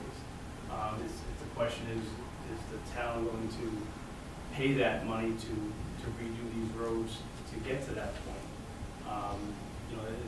It's difficult to improve your infrastructure when you don't have the boundaries for that infrastructure. And if I'm not mistaken, when I first got elected, I asked a question about how South Street Extension got from being a crazy windy road like it is, Seekonk is in Norfolk, to what we have today. And that, if I'm not mistaken, that was state funded, yes? And that was like a 10-year project? That was before my time, but yes, that was a state funded project. That was on the tip. And really went in as a sewer reconstruction project. Really? And then the next question is, for some of the roads you called out, do people who live on Pine Street want to have Pine Street look like South Street Extension? Because if it is, then suddenly everything, that windiness also helps keep things at a slower pace and a bit more in character, so there's. Sure. There's two different sides to it. I mean, Right. there's people that like the privacy or like the countryness of that Mhm. road. Some people want the sidewalks and have that connection to the center of town. So it's difficult to satisfy everybody. but Sure. You have to look at, what's in the best interest of the town and, fiscally responsible as well. I wish we could do more for sidewalks, like, I think it's Walpole Street goes, when you go into Poussett Farm, I think it's the Yeah. street that runs into Dover Center where they have this sidewalk, but it winds through the woods and it's Yeah, really cool. Yeah. Lincoln does that too with Yeah. sidewalks. I like those. Yeah, Yeah. but then you really need either, I guess, permission from landowners or really big right away, because some of those, they go, like on North, several years ago, there was a woman who came to a town meeting and she made a very eloquent appeal to put sidewalks on North Street. The only problem was that if you look at North Street, there's wiggle room. big ditches and the right-of-way wasn't there, and I thought she made a great argument. The problem was technically it was just a nearly impossible thing to do. So- Depending on the sidewalks you put in, if you do put curbing in, things like that, you have to think about grading, because once you block the water from sheet flowing off the road, you have to account for that. So that's another expense to think about as well. So Mo, we're still waiting to get your sidewalk consultant's plan, I think, aren't we? For the presentation that we made, Aren't you going to look at the hierarchy of the sidewalk in town? Some sort of plan for So- what sidewalks come when? so we were looking at the ADA transition plan that we brought to you a few weeks back. That was to look at how it would go about with those heat maps from the center of towns, from schools, from playgrounds, things, and making connections. Yeah. That was kind of the first goal. As far as a full-blown sidewalk inventory and plan to extend sidewalks, we haven't got to that point. Are you going there, I guess is I thought you were going there, but maybe it doesn't sound like you're intending to go there. That would probably be in the future. Right now, we're Okay. trying to concentrate on making those connections, trying to get as many people to these different areas, as well as taking care of ADA compliance. Can I put some I want to put some words, because this has been, the reason, I think I'm the one that put about, can we use ARPA funds for sidewalks? And the reason I did that was because over the past 10 years, probably a topic that I've heard raised at selectmen's meetings as much as any other topic is people from various parts of the town that want a sidewalk in their neighborhood, or they want sidewalk that connects to them. And I'm going to put some words in your mouth, and maybe they're wrong, but I think what I hear you saying is, we did a study, we have the heat map, basically we're saying, get the sidewalk straight from the center of town into some of these major clusters of where the greatest activity is. I know that there's people throughout the town that want sidewalks that are way beyond this sort of, the center of the galaxy here. We hate to tell people that want them no, but for all intents and purposes, at least for practical purposes at this point in time, A, we don't have the budget for it. B, there are higher priority sidewalks that need to get improved closer into town, and that's why we did this analysis, was to try to strengthen the core, if you will, before we start sending chutes out into the solar system. If we do build those kinds of sidewalks, they're probably only going to get built when there's some development in town that creates a compelling reason that a chute has to go out. For instance, there has been talks about extending sidewalks on Dale, heading out toward the state hospital and connecting. Well, I don't think we're there yet, but presumably you could have something like that.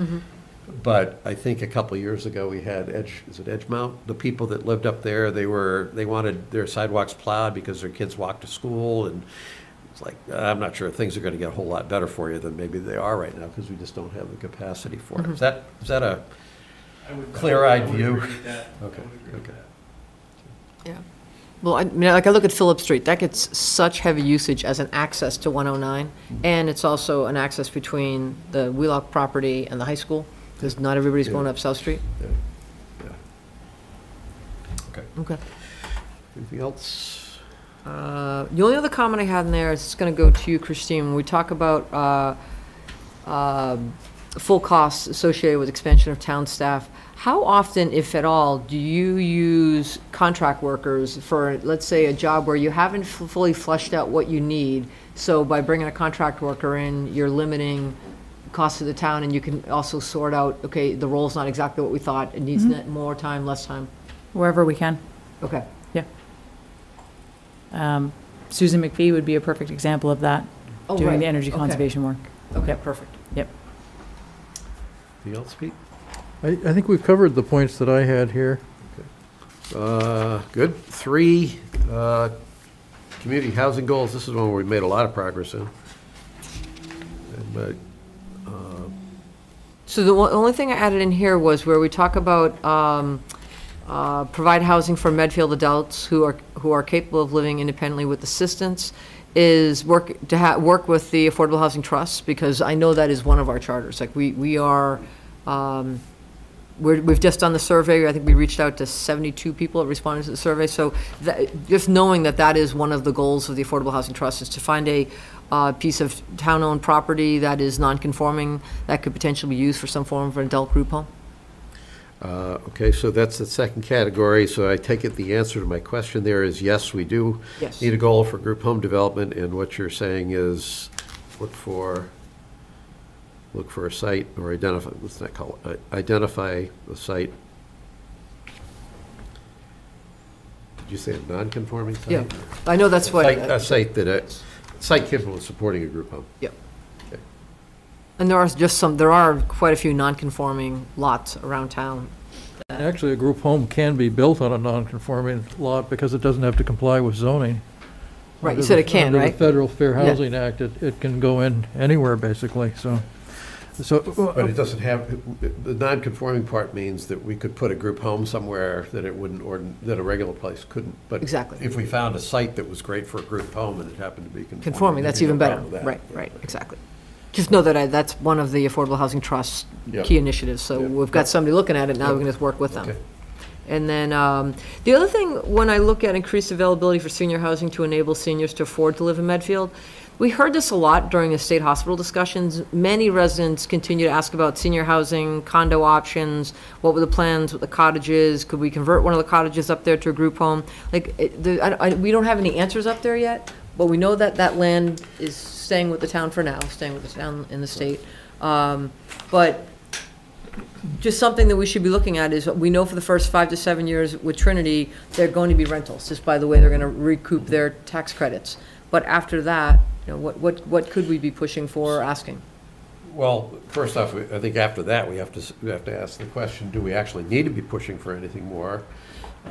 Recognize first off that the Hinckley South project, for us, is going to be a good, test of what the demand for How quickly they'll go. non-40B, small A affordable housing for seniors might look like, because that one's literally designed not to be 40B. It is 40B, but there's a lot of units there that are intended to be small A affordable. 24, yeah. And So it's still a pretty high price, but it's, around here, it's considered affordable to be $450,000 to $600,000 for a house.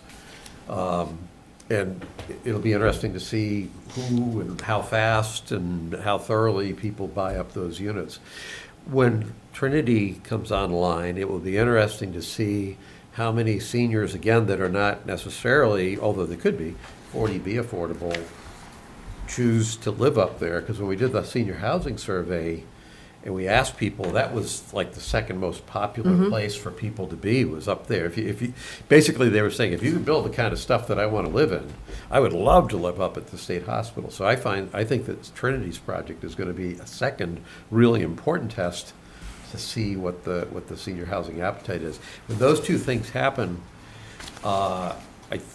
with what we learned from those two things, then I think we're gonna be in a better spot to assess what's left compared to what the senior housing survey. But the only thing is, like, to me, I don't think we're comparing apples to apples. Like, what is being built next to the center right now is, you are gonna buy those outright, right? So somebody can sell their home, downsize, and they know their expense. Yep.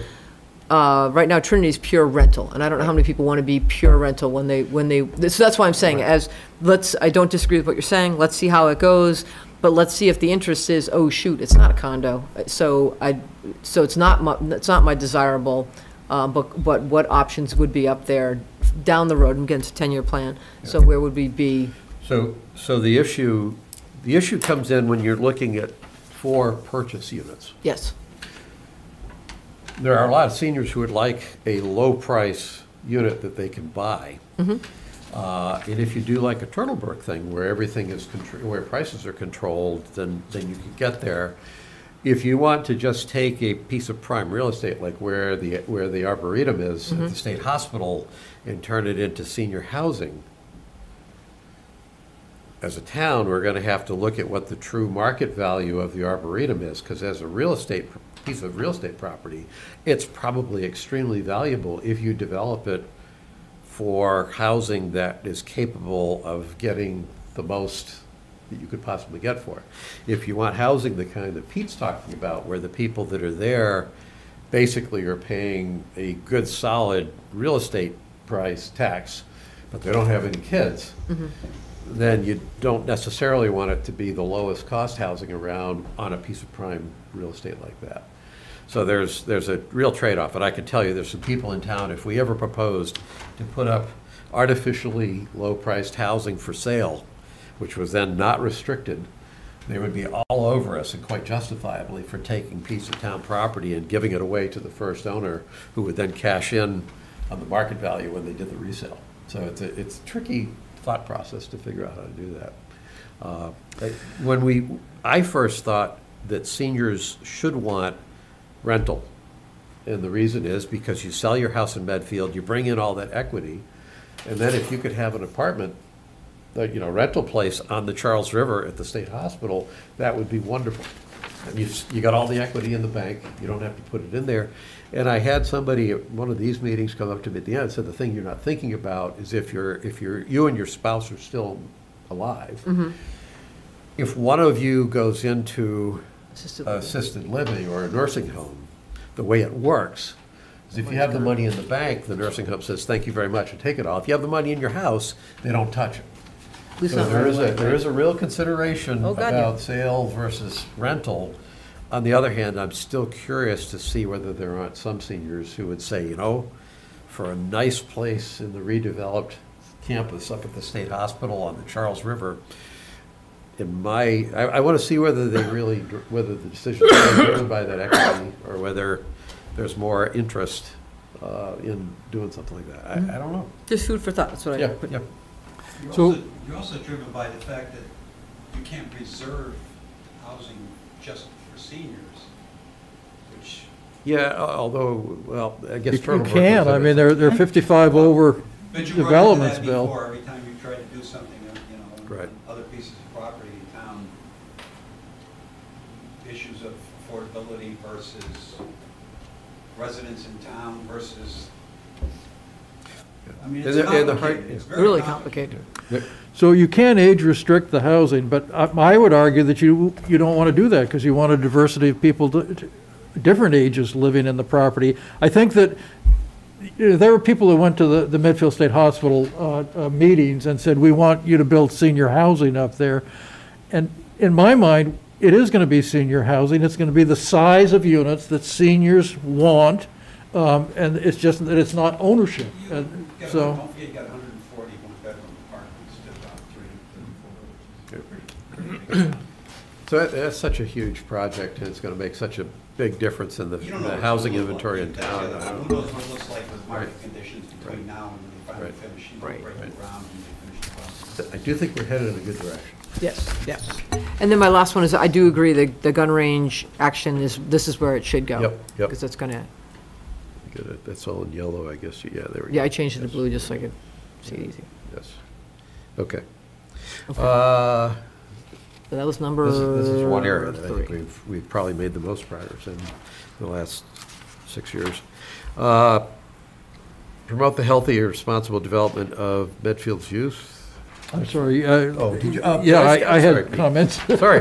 Sorry, we've been going back. So I and would forth. start at the top, and on the, I just, this just, the 40B and where we are just reminded me that we're probably about 8 units shy of being at 10% once we get the McCready development that the affordable housing people are working on next door to the townhouse here. We'll be 80%, or 80 units over when we get the state hospital. Yeah, but that's, Actually, no, we'll be. you don't get credit for that until it's 334. permitted, and so that, Right. the permitting on Yep. that is a long ways away. Yep. And Rose Bay, apparently, I don't know the current status of that, but it seems to be a long ways away too. So I think there's a town that we should try to maybe be figuring out how to get those last 8 units of affordable housing, because otherwise we're at risk of someone coming in here, and if you're not at 10%, they can put in 200 units in Medfield.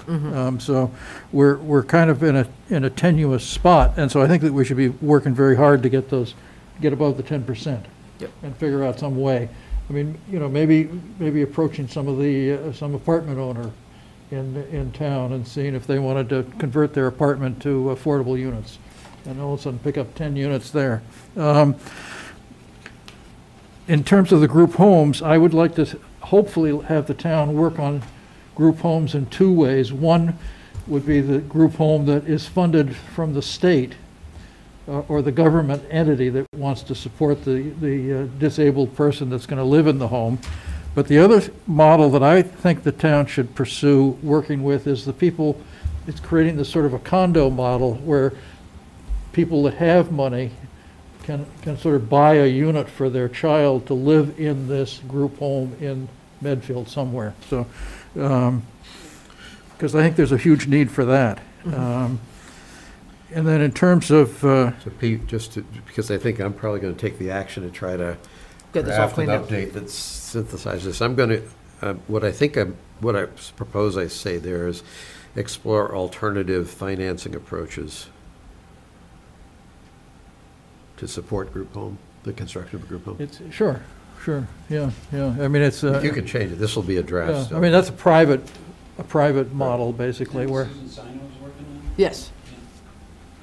although I think she's working on the state-funded model, is what I understood her to be doing. And then, I would put in somewhere here a goal of working for property tax relief for the seniors, because I think that for every senior that we keep in their 4-bedroom house in Medfield, we're keeping the municipal costs of the town of Medfield down, because the minute that 4-bedroom house turns over, it has children that are going to add to the cost of schooling in Medfield. So I would work towards some sort of property tax relief for seniors that have, that qualify by long-term residency in the town, by age, and basically so that the rest of us would support them to stay in So town. Pete, I'm going to put that up in the first area. Okay,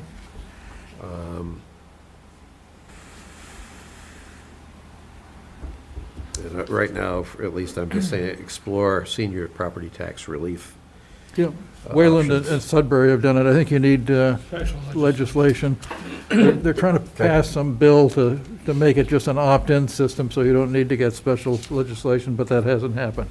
So, and that's it, sir. That's it. I was actually I just shared an article with Christine today about what Westwood, how, when they took the vote in 2021, they had a couple of citizen petitions regarding senior tax break, et cetera, which I thought was rather interesting. They voted them in? I don't know the result. There was a gentleman who had put an editorial. He was on, I forget what committee in Westwood. It was very well written.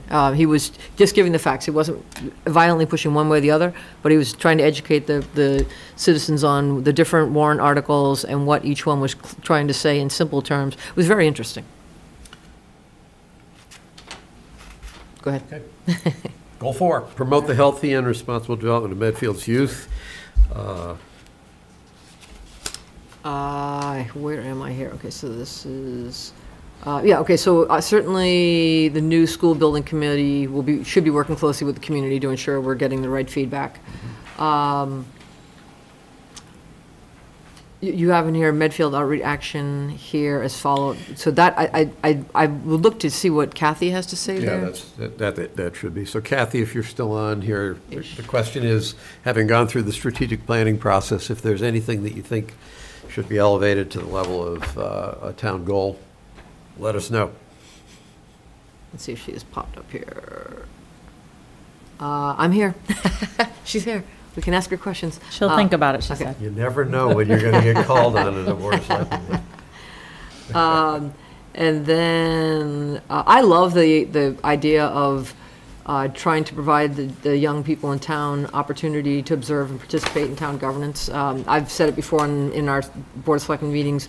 I would love to see a student liaison to the Board of Selectmen in some way, shape, or form, whether it's a senior project. But I just think someone who's getting ready to go to college, who hasn't completely wrapped their head around what they want to do, there are so many job opportunities in this building, in this town, that go unrecognized until you get later in your life and you're like, whoa, like, look at all these different opportunities. If somebody was trying to decide what they maybe want to explore, to be a senior project, to choose to do it the way the school committee has a liaison, I think would be awesome. And then I see here, what else? The fire department cadet program, police department internships, town hall internships. Mo, I don't know in your years if you've had any young people come in and shadow you, or shadow some of your guys.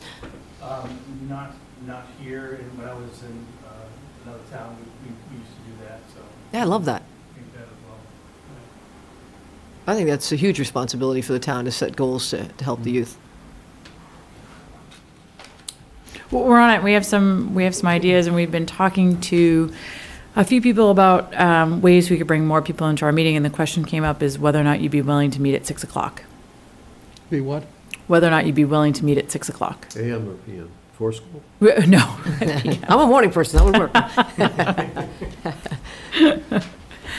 So it's not something we need to decide, but we'll present it to you. But we've been talking to Medfield TV, who would actually like to bring in some more students to work, but they can't work past 10 o'clock.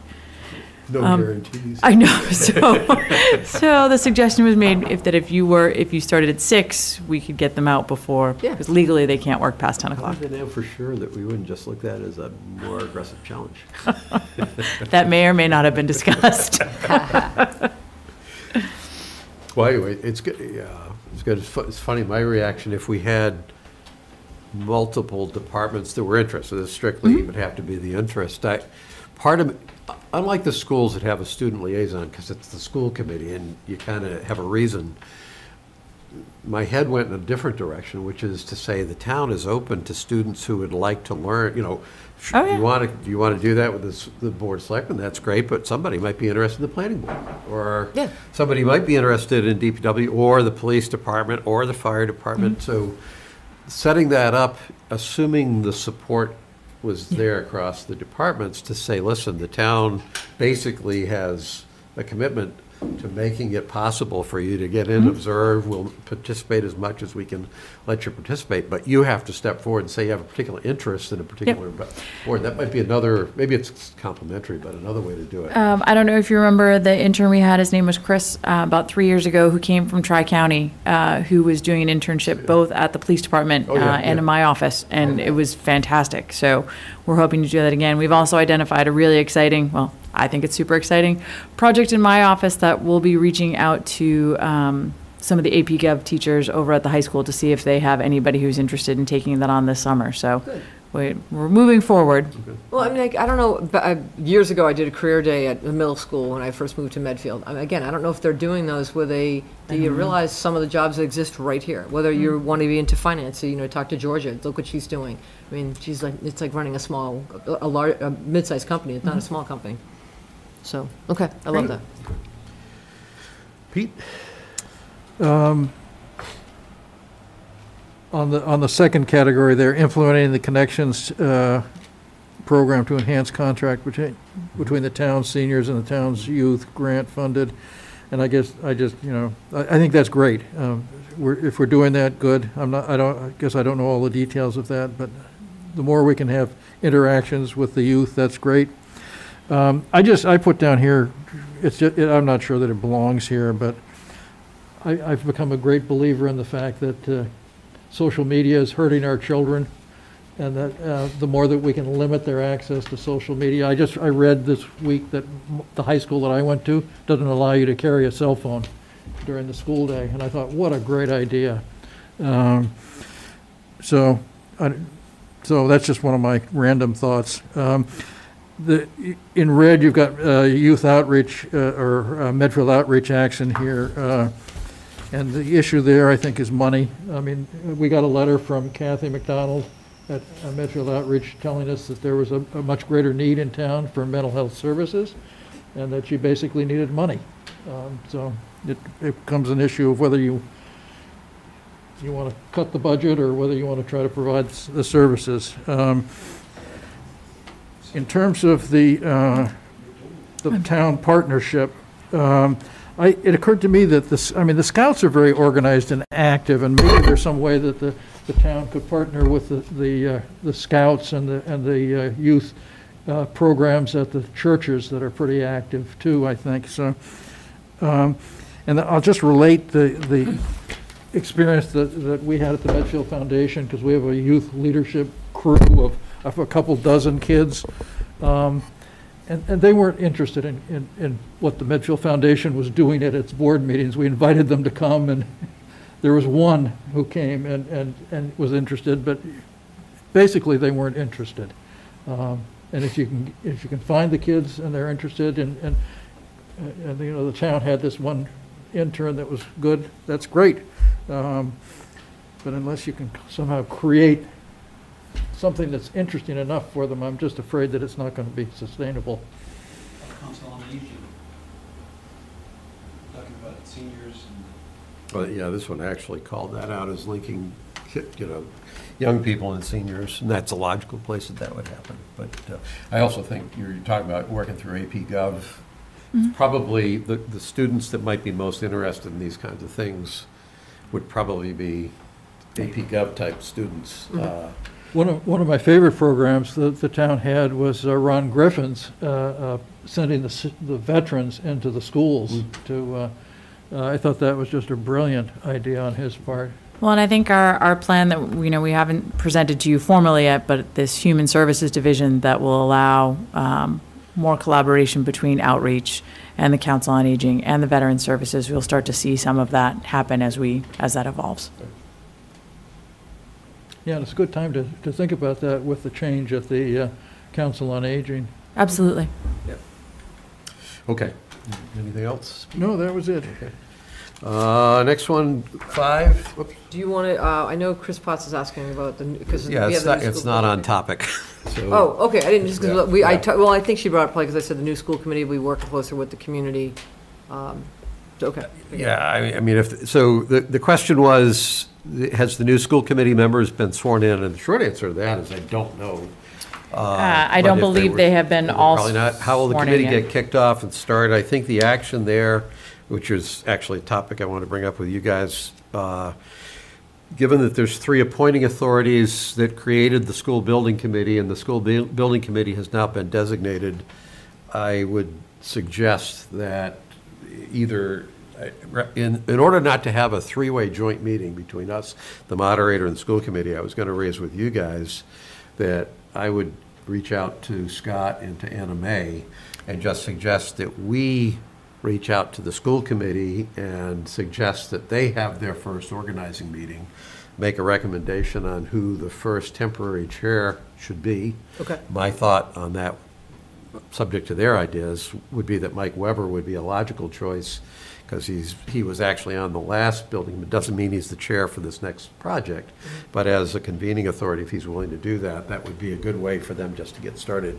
meet each other, figure out who the chair is going to be, and move ahead. So at that point, to Chris's question, I think that the appointing authority's job is done, and it's then up to the school building committee to move forward. Presumably, they would do that after the start of the year. Yeah, and Brittany will send out communications to all of them, having them come in with the procedures for being sworn in. So, perfect. Okay, let's see, item 5 is, let's see, this is sort of preserving the town's character. So this is a bit more ethereal than some of the others. Any comments? Let me just, I had a similar comment here in terms of just trying to stay ahead of potentially costly repairs. So when we look at the fields, when we look at certain areas, but listening to the conversation earlier, that's kind of in part of our capital planning reserve, so that's good. Well, this part here was intended to get at the issue of who's responsible for maintaining it. So it's more of an organizational, so the capital planning is taking care of the dollar side of it. Okay. But this whole idea of who is actually responsible for doing this is, I actually think the Open Space and Recreation Planning Committee is, I think, going to be answering that question for purposes of our plan by June. Yes, they're answering that on public spaces. In terms of town-owned spaces, we have been working, Brittany and I have been working on what our existing maintenance plan is and how we're coordinating all of that together. So When you sound town-owned spaces, what are we? I'm talking about more town-owned buildings, like the Dwight Derby House. Well, the part that I cared about here was the open space stuff. Oh, open space, yes, that's being taken care of by the open space plan. This gets at the mishmash of who cuts what grass, which areas. Yeah, and that's. then on top of that, it gets to the open space issues. I think John Thompson gets credit in my book for this, where he suddenly said, we have these fields, and if you don't do anything with the fields, they revert to forest. If you want fields, you got to manage them as fields. And I don't know that we've had anyone that's, we're doing it now on a sort of catch-as-catch-can basis. So, and there's, as you know, I have a walkway beside my house that gets Look at cut. a lot of the town-owned land and inventory, different areas of things that should be taken care of, who takes care of them, and we Right. try to consolidate that and try to get that figured out. Right. And that's what this was trying to get at. Like, so the land behind Wheelock, I think they call it the Homecrest land, like who's responsible for cutting that? So on the other side of the rock wall, so when you think of the railroad tracks at Wheelock. There's a field out there that we do once a year. Okay, Sometimes there's fields that we hire farmers to take care of. Okay. They take the hay, and there's areas where, it depends if it's water department land, whether it's conservation land. So it's really not solidified yet, but we have met with Brittany, my highway supervisor, people that have been here for quite a few years, to look into all the different areas around town and inventory the land and see if we do anything on those particular pieces of property. and then will you have a map, Christine, that'll kind of highlight, like almost like by color code, who's got what, so it's a simple, okay, perfect. One of the problems that John brought up, and several people at the hospital who were mowing the fields that the state retained, is that you need to have made a commitment so that the person who's doing the mowing and taking the hay has to in fact fertilize the fields to make them produce the hay, to make it worth what he's doing. It isn't just all growing wild and mowed when it reaches 3 feet or 2 feet or whatever. You have to actually prep the fields and invest in the fields. So when you decide what you're going to do, and if you're planning on selling the hay or using the hay or whatever, you're going to have to make an investment. Somebody's going to have to make an investment. You might have to do a long-term lease so that the person who's doing the mowing will be willing to let the field mature and grow and whatever. So some of this, Mo, to your point, I don't know that the DPW necessarily has the agricultural skills to have that kind of insight. So I'm not implying that the answers are, well, it's some sort of a redrawn line between DPW and Parks and Rec. I think this is a much broader, you go out to the Walpole border, out near the Scout land where the Red Gate Farm is, go all the way down, there's a path. I'd be willing to put $20 down right now. You can't walk that path. Oh, right. Because it's a jungle. You can go out behind my house, behind the pasture, which is a town field that we have leased on occasion. That was, for some reason, furrowed like 3 or 4 years ago. And so now, not only is it not a field that does anything, it's actually a field that has this furrows, so you can't really walk through it very easily. It's just there, and it's been sitting there doing nothing for 3 or 4 years now, which is the path that's right next to my house that runs back up to there. So there's a path which was a little better maintained this year, at least, or at least the weeds didn't grow as fast as they usually do, but it dumps you out to this no man's land of a furrowed field that you have to be careful not to twist your ankle just trying to walk through the field. So it's like we have a path that's going to counterproductive. It would be better if the field had just been left alone. And I'm not saying it's not clear to me that's a DPW No, in the long term. Well, that field is a state field. Yeah, it's a town field. No. The one right behind us? No, that's a state field. That belongs to the concert. I thought that was a town field. No. You're talking about A1? No. I'm talking about on the other side of the brook near where I live, right behind the pasture. That's state land.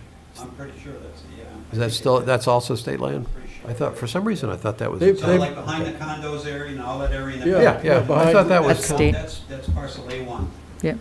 I mean, the states It's 40 let acres people and grow 30 pumpkins Okay, there my in the mistake. past. So But so the state did it, but it's still, so I guess that won't get solved by our efforts, but maybe the walkway that leads to it would. No, but it's a problem for somebody. yeah, Somebody's got yeah. to push, just like we have to push the Yeah. state now to try to get them to Right. take care of the fields they own up at the, the I former always thought it hospital. was on the other side of the brook is what the state owned. And I think the All right. long-term leasing has been a problem with the state up there. The farmers, as you say, want to have a long-term lease so they can fertilize the fields. Well, there were people who were cutting it who didn't have a lease and were taking advantage of the fact that nobody was watching them. Anyway, so. Okay. Pete, anything? Yeah, no, I don't really have anything here. I mean, I like the tree inventory, and Yep. and I think that would make sense to do. Okay, so that one kind of stays as it is. Then that gets us to the 6th one, which is the new category that Hilly had actually recommended. And, let's see, I gotta find the right part of it. And Hilly, I think we all got a copy of your revised. So there was an initial draft that I took at it, and then Hilly revised it with some suggestions she had. I've had a chance to review what you said, so I have reactions. I don't know whether the two of you do. Yeah, Or if yeah. there's Well, others. and there was an initial draft that Hilly did.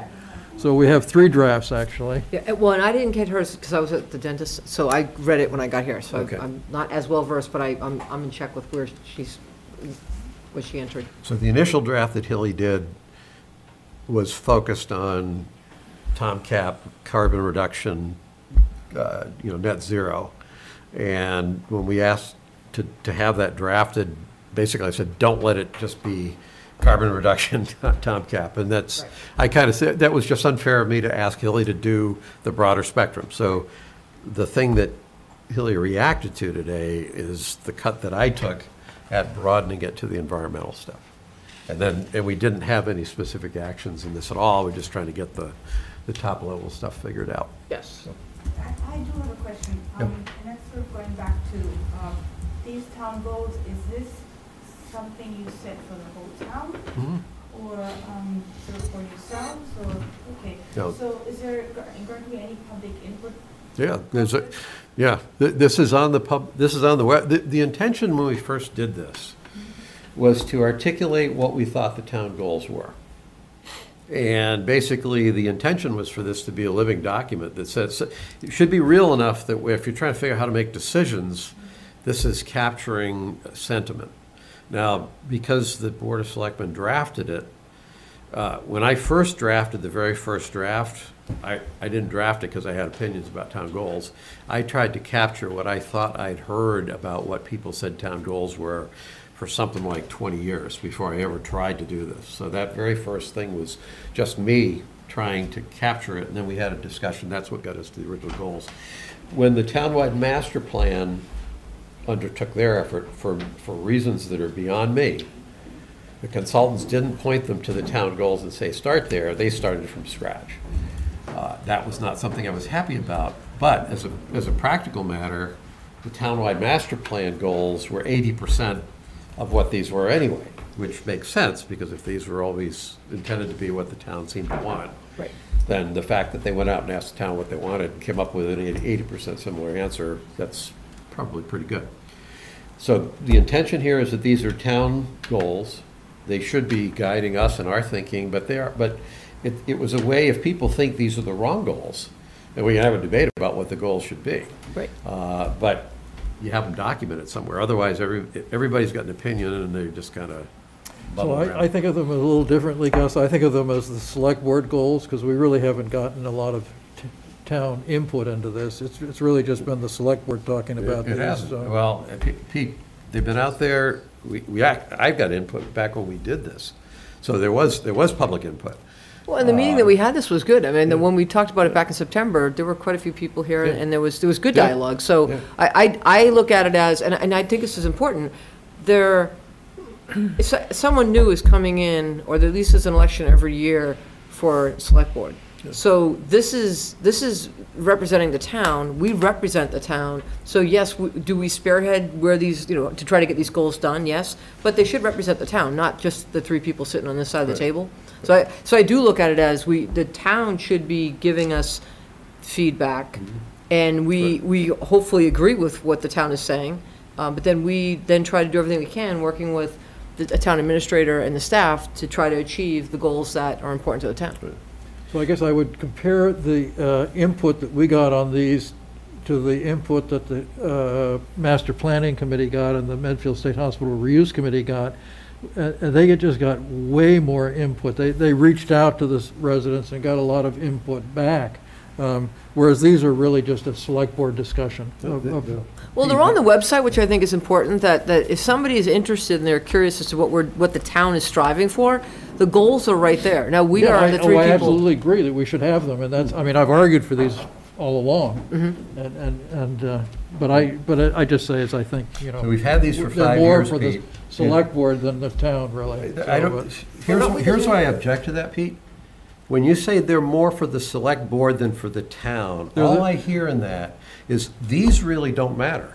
No. I can tell you the actions are not what the select board is going to do, or the board of selectmen's going to do. Some of them are. Gus, I see them as the town's goals that have been crafted by the select board, so that, so maybe it's a semantic thing, but. I think it is, because it's our job to do that. I mean, it's our job to set the goals, right? But it's Absolutely. our goal to listen to the town to make sure that we're And I was not probably bringing the it. person on the select board that asked that we start doing this on a was. regular basis. I was. I I was asked the before first you one. were even here, Gus. Maybe, okay, fair enough. Perhaps you Well, did. and I'll drafted. well, and I'll poke at it like it's coming in this year. I thought it was something that we needed a dedicated meeting, so it wasn't something we were looking at the clock going, we got people in the audience waiting. Let's do an entire night dedicated to talking it through, flushing it out, finding out, are some of them outdated? We did not have one, like goals number 6 for looking at sustainability. So it's important that I think we should be doing this every year, every September. Oh, we should yes. set aside it to Absolutely. make sure that we're keeping it in check. Yep. But again, it's, the more we do it,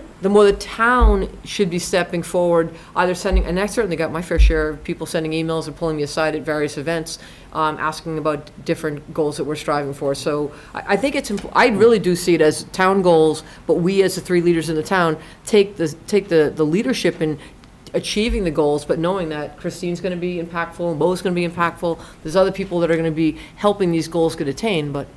Yeah, my biggest sensitive point on the comment, Pete, is that the actions that we have are not just the list of things that the Board of Selectmen needs. If you look at what those actions are, like the affordable housing, we may be promoting the achievement of the goals, but it was the Affordable Housing Trust that had to do the heavy lifting. So that's my real objection in the way we talk about it, say, well, these are the selectmen's goals. That means they're not everybody else's goals. And to your Well, all right, point, they don't were use- first articulated by the Board of Selectmen, Yeah. but when the townwide master plan went out and got all that input and came back with 80% of the same answer, I would say that was because the starting point was what the public had talked about. It's just that it was over a 20-year period of time. Yeah. And the more important than any of that is that exactly what Hilly did here with item 6 is exactly what we want the public to do. If you read it and you're either going to say, gee, this is the goal you thought you had, I don't think we should do that. then we can have a debate about that. Or in this particular case, Hilly brought in, I think you're missing an area. And after almost 6 years, 5 years, it was like, first I said, no, I'm not missing anything. And then I looked and said, well, actually, yeah, we are. And so that's why we added the 6th area. It's the interaction that we're looking for. This is just an articulation of where we're going. Yeah. Goals require trade-offs and focus, and that's all we're trying to do with it, as I see it. Yep, absolutely. Oh, thank you for that. Sure. Yeah, I will be clear, and I really enjoyed this discussion. I think, the public should be made more aware of this opportunity for input. I agree that, these probably capture most of what the town is for. You see it happening, and, the collaboration between the departments and the committees and boards obviously sort of highlights what the issues are. But I think it would be great to have like an annual workshop or a discussion session or something where residents as well as the Yeah, I think it would be great. So, Eileen, you're just seeing this for the first time. Pete, did you have comments? Did you react to Hilly's draft that came in today? I read that, but I basically was working off of her original draft and your draft. But I like her edits. I think you reacted to my draft. So this is her response to my draft is the next update. So yeah. Well, I started with her original draft, is what I'm saying. Yeah. Okay. I only looked at this afternoon, and Yeah. I can't say I'm representing the energy committee here, so obviously it's important things, but I'm here as a resident. So these, neither of you have actually had a chance to react. I did. So I have comments. I'll react, but I think we view this as rather than a final conversation today. This is just the next cycle, and that way you two can hear. I can give Hilly my comments. You can hear my comments, and then you can mull over this and we'll pick it back up after the new year. Okay. Okay. So you want my comments? Okay. I actually liked much of what you said, not all of what you said. So in the top level, the goal articulation, that at least as we've had it, that's a pretty broad statement. I liked, you caught it was actually a typo that left out the word environment, sustainable environment that you put in there, so I agree with that. I didn't go along with the as evidenced by the approval of climate goals Article 22 at town meeting May 2021. Mainly, first off, that's a very mechanical, very specific thing, and this is a lofty goal, so I think it's too micro. But on top of that, that's not the only thing. We passed plastic bans. We're working to improve our water. We're dealing with wildlife management. So there's a whole, if you started to go there, you'd wind up with a laundry list of a bunch of things. And this is a reaction that's probably consistent with how I reacted to the last draft, which is it's not just about net zero by 2050. It's actually a broader set of environmental issues that I think this area should address, of which the climate change is one of those things. So that's perhaps a difference in our perspectives, but that's where I'm coming from with the comment. You took out the meeting, the town's responsibility, and talked about conscientious environmental stewardship. I like that. The little word both was fine. Again, didn't like that as well as to pursuing the net zero 2050 goal, because again, it's very micro. It's talking about one particular thing. At this level, we're talking about a broader set of things. And then you added residents, ensure the sustained health and vibrancy of the town's residents and natural environment. I like that. I thought that was a good change. Down in the long term, the column that you've got most of the writing in the long term, 5 to 10 years. Second item, support the state 2030 climate goals was what was worded. You said by implementing priority actions of TOMCAP. I will make the observation that we do not yet have a final TOMCAP, so I'm reluctant to talk about a plan that is not yet finalized. I wouldn't object to it if we had a finalized plan, but we don't. So at this point, that was the thing I reacted to, not to categorically put it out, but right now we don't have that TOMCAP. Then the two down, the hire a sustainability director, that one is not a goal. That's a decision that we might make at some point in pursuit of a goal. So it's not like we would never do that, except that that in and of itself, hiring someone's not a goal. That's an action that perhaps supports a goal. So I'd be looking for the goal there, not the simple hiring action. And again, all these, Hilly, all these are me speaking. Eileen, I'm giving you my feedback. I'm not trying to dictate something here. The next one down, this is minor. I liked the last item you had in that category. I would not put follow the state's example. I wouldn't put that in there. I would keep the rest of it, which is make climate considerations part of all relevant decision-making. And here's why I say that. If the state is doing something that makes sense, then we're going to follow the state's example. When we say we're going to follow the state's example, I see minds shutting off. That say, well, we're not actually doing it ourselves. We're just, if the state's doing it, I guess we got to jump on the bandwagon. So I don't think that's how we should do that. Can I directly Sure. respond to that? Yeah. So, this and the previous, the hiring the sustainability director is really to support the town and the town departments in coordinating their responses and sort of helping them think about climate action and getting, funding for that and all that sort of thing. As of this week, the town now has a cabinet level climate person to coordinate exactly that. The town has a cabinet? No, the state. Oh, the state. Sorry. Okay. The state now has a I didn't know we had cabinet level, person to I didn't hire anyone. Sorry. Misspoke. Yep. To do exactly that, to help all the agencies and departments think about climate as part of their decision-making and to coordinate that action. And to speak bluntly, I don't know whether that's a political action or a technical support role. That's what worries me, is we put somebody in a position and they're really there for political purposes to promote a certain path. They're not there. And I say that recognizing we hired someone a couple of years ago who I was worried was that, and he wasn't. He actually did us a lot of good. So this is not a categorical issue that I've got. It's just that when we simply hire somebody for that role and we haven't articulated the goal and we haven't really laid out what that person's going to do, I think that's basically not the thing that should be here is kind of that broad thing. Right, That's all. but I do think, we are on this path. The town decided that they wanted to pursue the goals, and I see. That's all they've decided, though. We don't have a plan. There's no final plan yet. The plan was supposed to have been ready in March of 2022. And I'm making observations. This was my one concern when the town voted that, yes, we're going to pursue these goals. The one thing I said is, do not let anyone tell you that you signed a blank check when you approved this, because there's nothing here that's concrete. We need a concrete plan. It needs to stand up to if there's resources if it's a free plan, then it's a little easy, it doesn't matter much. But my guess is that whatever we decide we want to do has cost implications. Until you tell me it doesn't, I'll be a really big supporter. There's no cost implication. And obviously the plan is a broad plan, and every action that gets implemented will come under the scrutiny of, how it gets implemented and paid for.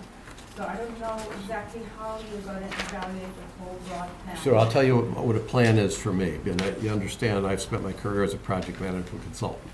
A plan is, here's what we're going to do, here's when we're going to do it, and here's what it's going to cost to get it done. That's the plan I'm looking for. Not a broad philosophical plan.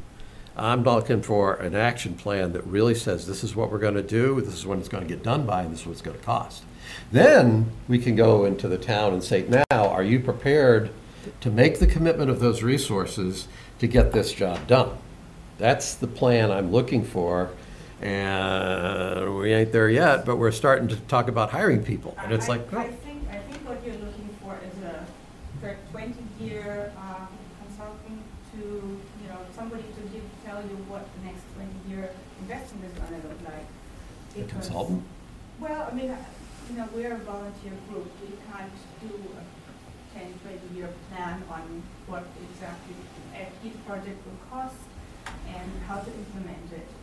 So we could just give you a broad plan of these are the strategies that we're going to follow, and we can, you know, and then in good due time come up with projects to fulfill particular actions.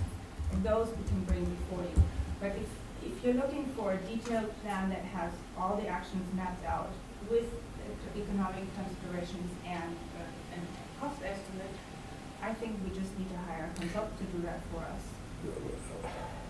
There's no way a volunteer will do that level of analysis for you. Well,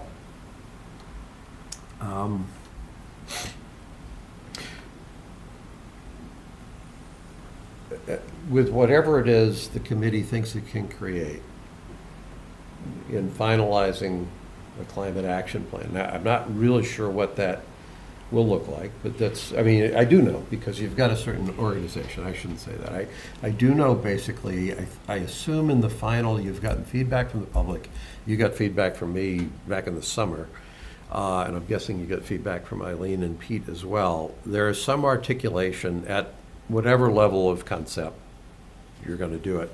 That has to be finalized. You don't necessarily need a detailed plan for 20 years. At some point here, as we talk about hiring people or considering it, it's to do something. That something is going to be concrete, it's going to take a specified amount of time, it's going to be a certain cost. So before we commit to doing it, we're going to need that figured out. Now, that may not be a 20-year story, I get that. It might be a 1-year story. I hope it's a little longer than that. It might be a 1 year with a 3-year and a 5-year, so you know why the 1 year makes sense. That would be good enough. And if that's, I think what you're telling me is, well, that's not the Tom Cap. That's, I don't know, the first 5-year implementation plan for the Tom Cap. I'm okay with that, but I don't think you make decisions about hiring people until you actually know what that thing looks like. Fair enough? Well, so yes, I mean, if we are actually, if you look at capital expenses, for example, whatever, installing solar or upgrading the heating and cooling, insulation, you name it, we would love to have those funds to give you those numbers for the projects that are, and some of them are just, you know, deferred maintenance and upcoming maintenance, projected maintenance. If we would all love to have those numbers, absolutely. The sustainability coordinator that we are asking for, and we actually recommend that the town find a way to employ in some way, either as a consultant or as an employee. We see it in other towns that this is not necessarily just sort of an advisory role, but they're actually really tapping into the funds that are coming in at a very high rate, very quickly, and you know, you've seen the federal legislation as well as the state funds.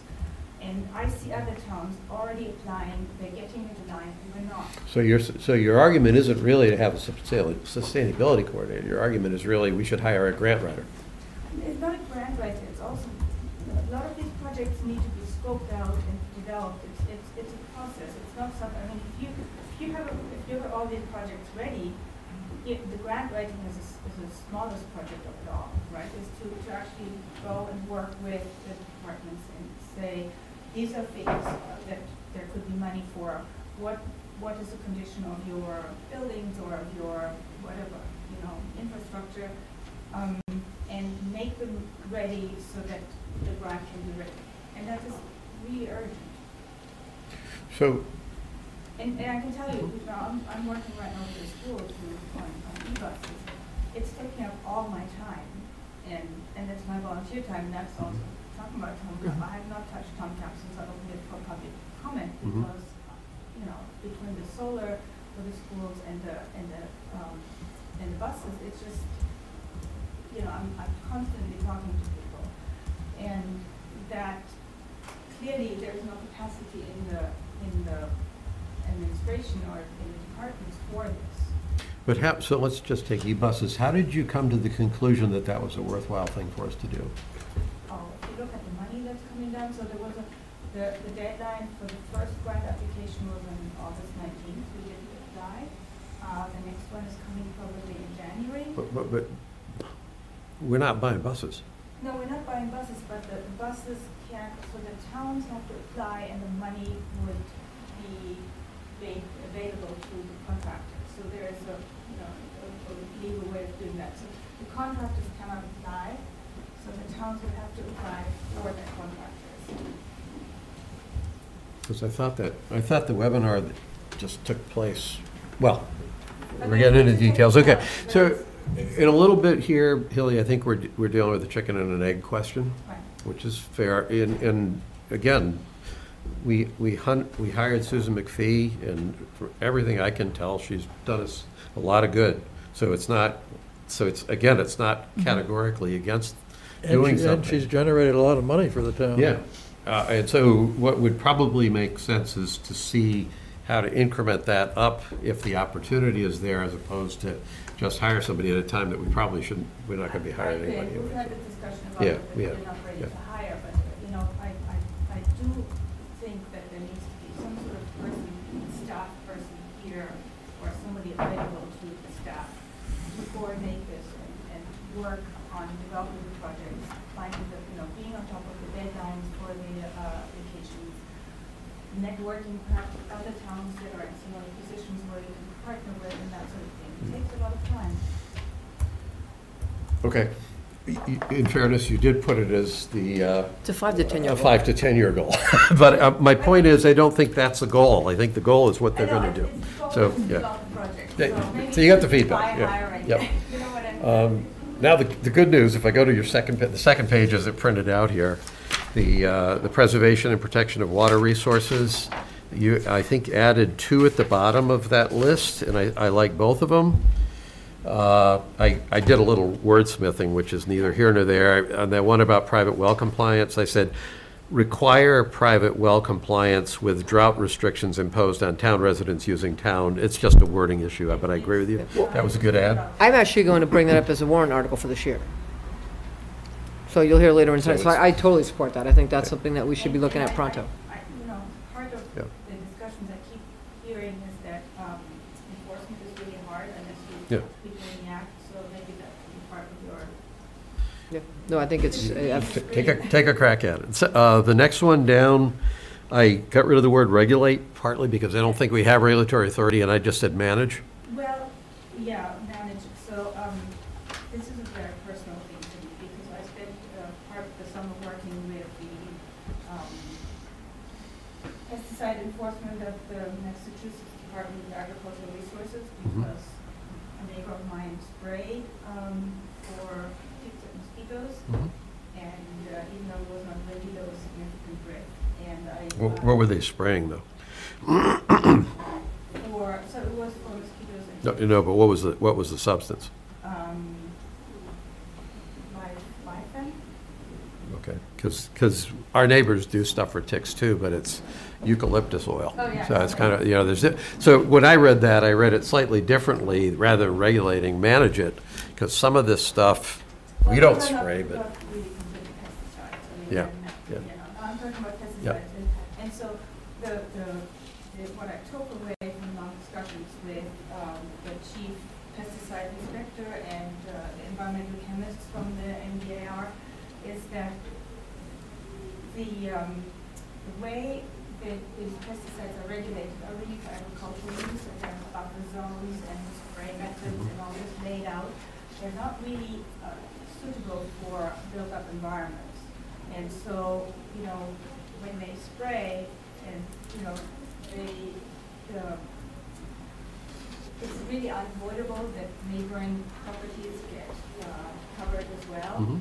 And they actually asked us to lobby the EPA to Mhm. change the regulations. But I wonder if we could do something on the bylaw on the local level to just make it more appropriate for built-up Yeah. areas. so the only reason I didn't like regulate is I don't think we have the power to regulate.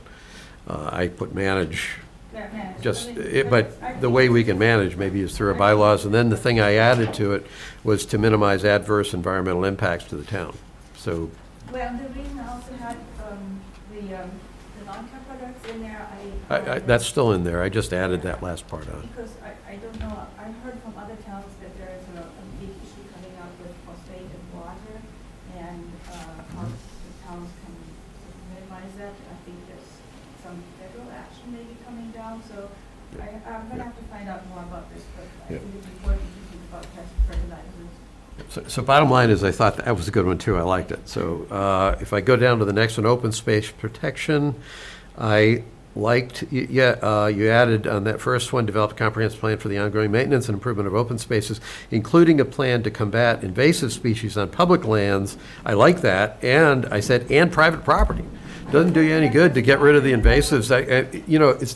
It's not that we would control what people do on private property, but I think most people here in town, like, if you don't know what a black swallowwort It's is, an you don't know you education have it. process. Huh? It's an education Yeah, process. and so I think that's why I would add it. It's not that we're Yeah. gonna, This is Black Swallowwort Right. Weekend. Here's your Right. plastic bag Right, and go right. and collect, Yeah. please. so I like that one.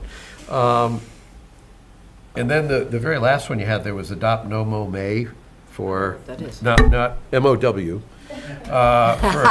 for appropriate public spaces. And not that I just said, what's the broader goal here? Because I'm just not that familiar with, I know about No Shave November, but I don't know about No Mow May. I've never heard of No Shave November or No Mo, well, what is it? It's when the playoffs are going on. Ha! So what is No Mo May? So it is actually an international movement for many years where wildflowers are allowed to flower and then you mow in May. So it's really a pollinator supporter. Okay. And I've seen it like in the middle intermediate on streets or sometimes on side areas, wherever it's appropriate. And sometimes the town will go and put on wildflower seeds and actually have a pretty flower garden for them. So where do dandelions qualify for that? Well, I think we can. Just curious. Salad if you pick them quickly. Well, So this is just one example. I mean, there are other examples. It just literally I sat down this afternoon and talked to the team in town. so your comment there just prompted me to say there may be something else in there. When you said pollinators, I immediately went to neonicotinoids and said maybe there's even something, there may be some things we can do around the. But can I tell you that thing where I talked to the chief pesticide inspector, he told me that what they're spraying for the ticks and mosquitoes, first of all, it's not useful for mosquitoes because they migrate. It adheres to the surface and kills any insect that goes in contact for several weeks. So, if you're thinking about pollinators. Well, if we're pumping stuff like that in people's yards, Right. you're probably And right. that people don't get educated about this right now. And I'm sure people knew they wouldn't want it in their yards. As far as wild, Mosquitoes, yes, don't forget that eastern equine encephalitis Right. and Right. tiger fever and a bunch of Yeah, other but things too. this- So somebody has to do an intelligent weighing of the Right. risks versus the whatever. Right. So But this doesn't work against mosquitoes because mosquitoes migrate in. You spray it on your yard, you have it on They your come to kids. my yards where they come. Yeah. and then your addition of wetlands and soils for the forest and wildlife management, I thought that was good. And that's it. Those are so my sort of critical comments were all on the first page. Everything else you did, I thought were good adds. So I was good with Well, that. can I just encourage you to keep as much climate action in there as you can, because it is the primary threat to our wildlife. I don't agree with that. Well, But I just don't agree with that. We but- don't have, cutting down of forests like large areas in the rest of the world do and reducing habitat, but the habitat is changing so quickly because of the change in seasons and the sort of change in species composition too. I think we need to look at environmental issues on a broader spectrum is the main point. And that's No, not, I agree. it's not to take away from what you're trying to do. It's just that my concern is there's a myopic view that's focused on one thing that is actually in some of the solutions, it's counterproductive to the environment. It's not protecting the environment. It's damaging the environment. When you put solar farms out and destroy fields, you're not being a net positive to the environment. No, So. we're not doing this, we're looking Right. at the municipal level here, and obviously Medfield Except- decided to do that? Except for the landfill, which is a place that we could probably afford to do that, and we don't care.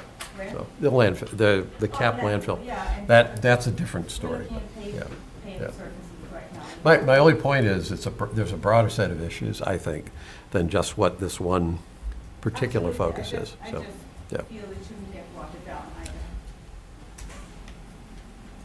either. Okay.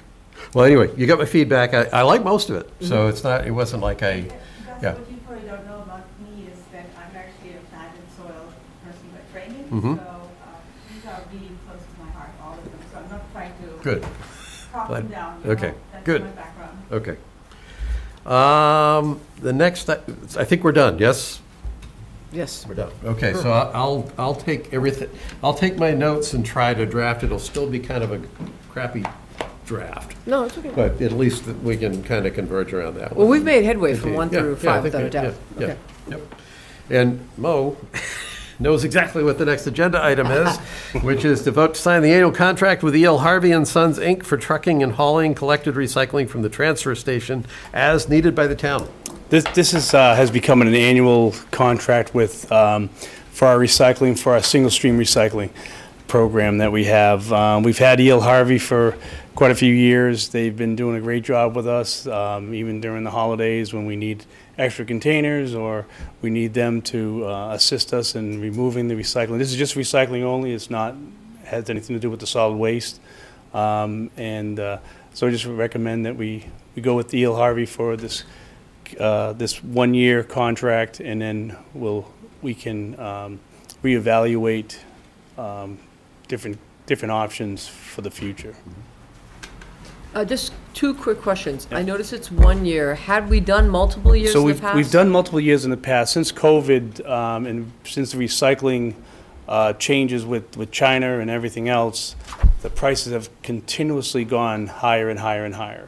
They're starting to level off. They're starting to come down a little bit. We've got the same prices we did this past year. There's no increase. The only increase was a little bit in trucking because of continued increases in diesel fuel costs, not gasoline, but diesel fuel.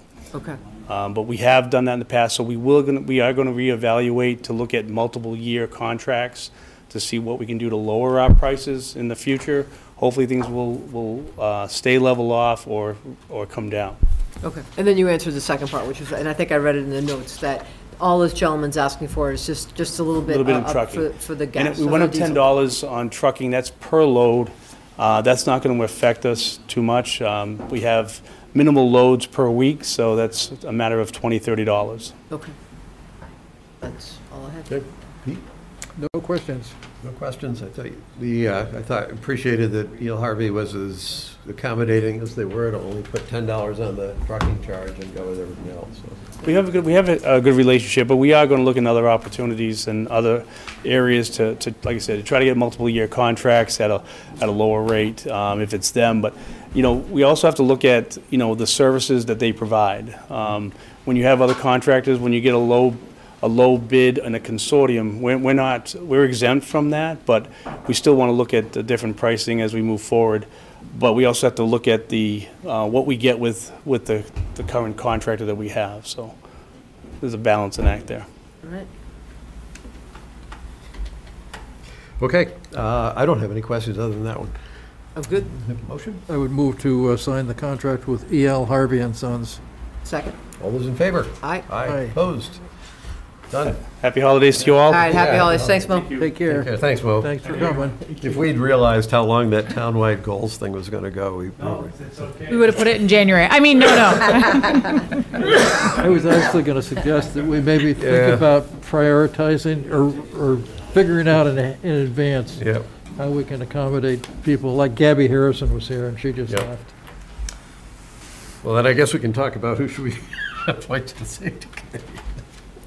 All right, that's the next item. We have 4 candidates for 1 position on the Pedestrian and Traffic Safety Advisory Committee. Yes. Your thoughts?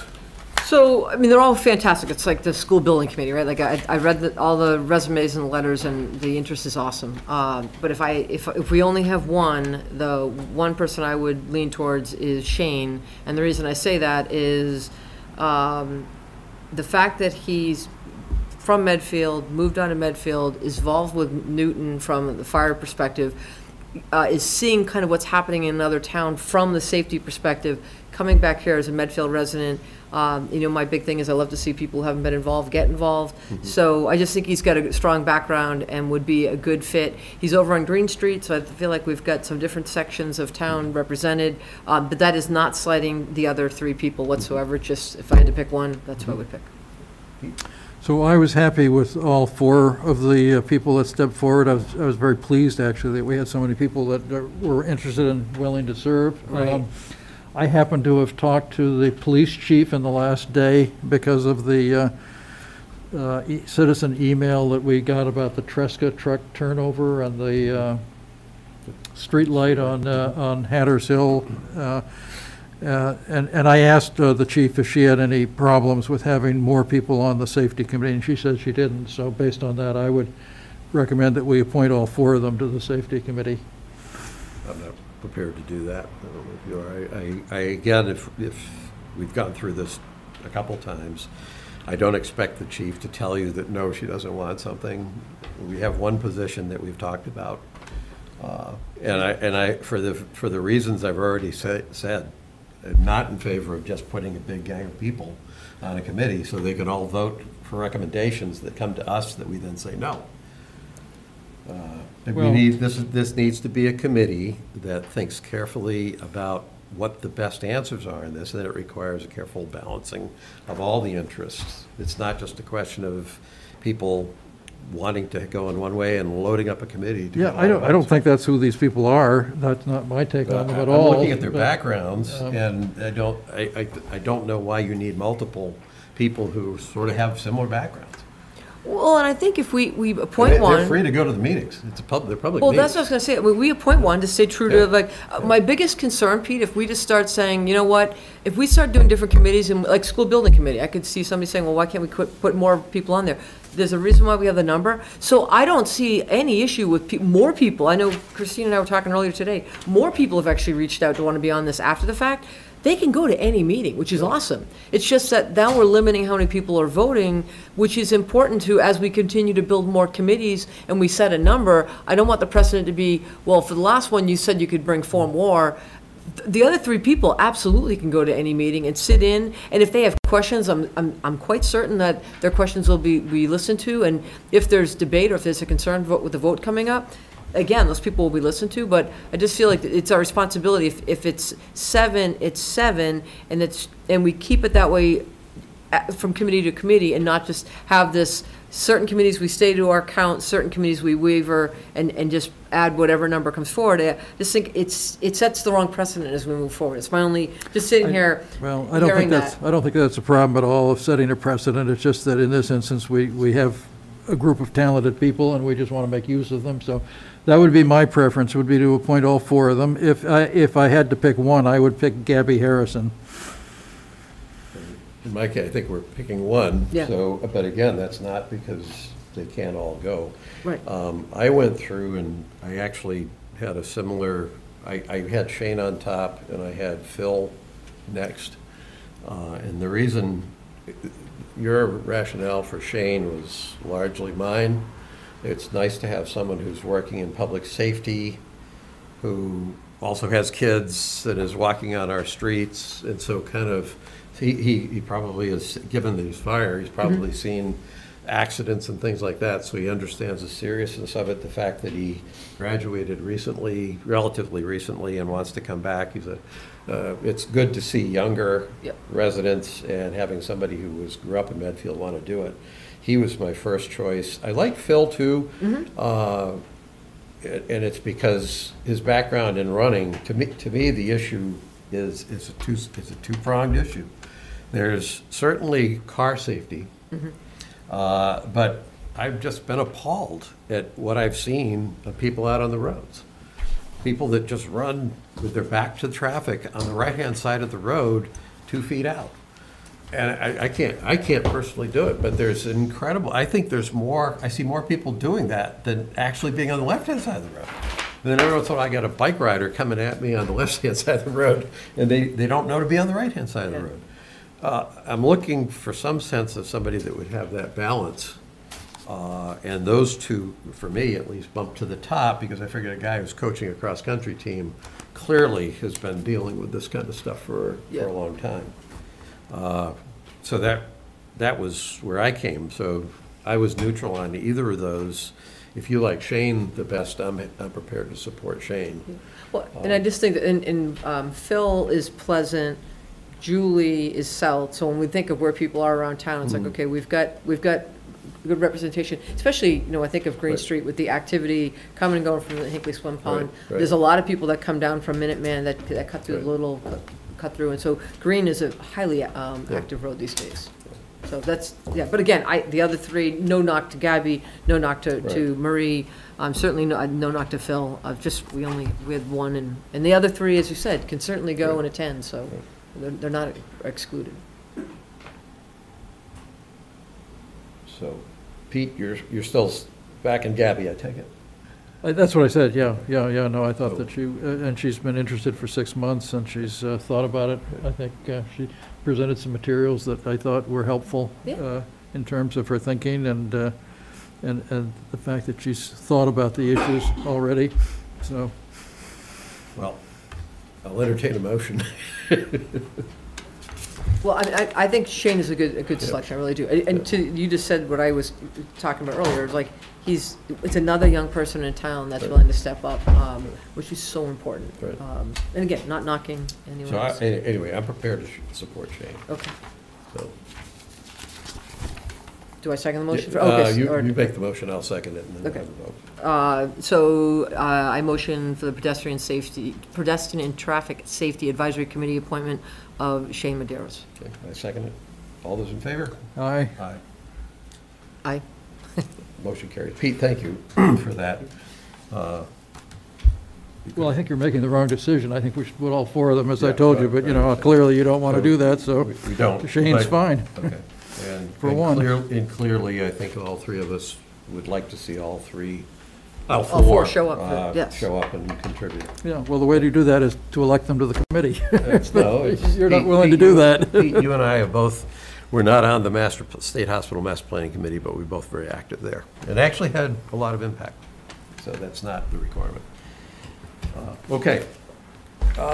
Next, vote to approve alcohol, common vittler, amusement, and motor vehicle sales renewals for calendar year 2023 as listed in the attached spreadsheet. So moved. Mr. Chairman? So my recommendation would be to read the alcohol licenses in the motor vehicle, the Class 2, and the others you can reference the attachment. Those are both statutory and Oh, okay. significant. so. Hold on. Hold on. Give me a sec. You want 'em here? They're in the agenda. I should make Pete read them in the motion. I'm happy to read them. You want me to read them? Yeah. I move to approve the alcohol license renewals for Avenue Restaurant LLC, DBA Avenue, Tom Magoo, Inc., DBA Basil, Grand Mandarin, Inc., DBA Jing's Garden 2, Kingsbury Club Medfield, Inc., Noon Hill Partners LLC, DBA Noon Hill Grill, Zebras Restaurant Group Limited, DBA Nosh and Grog Provisions, Takara Group, Inc., DBA Takara. Keep going.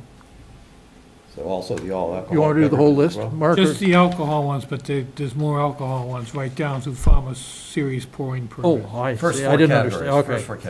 4 categories. Bullard's, and for package store, all alcohol beverages, Bullard's Market and Package Store, Inc., Medfield Package Store, Inc., Vet Package Store, Inc., Package Store and Wine and Malt licenses, Gulf Resources, Inc., DBA Medfield Commons, M. Carroll, Inc., DBA Medfield Wine Shop, Farmers Series pouring permit, Seventh Wave Brewing, Inc., Farthest Star LLC, DBA Farthest Star Sake.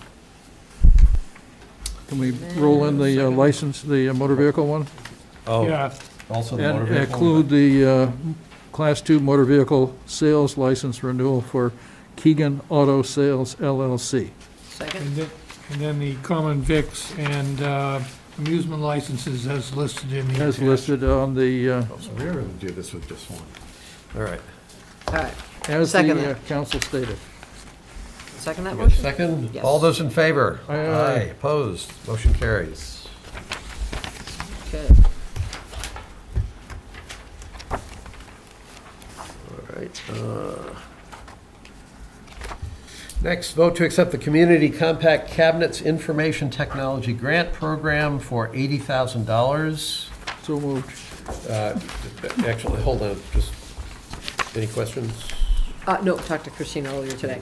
So, you didn't have any questions, Nope. you're already ready to move. This is funding, I assume, for a contract? Yes. Okay. And Christine's the authorized signature? I am the authorized. And that signature needs to be notarized? Yep. Notarized. And then who signs page 40? Is that also you? I believe it is Wasn't also sure. me. Down to page 40. I Just don't want to make have sure I it. know who's, Let's see. who's there. Okay, there we are. Keep going.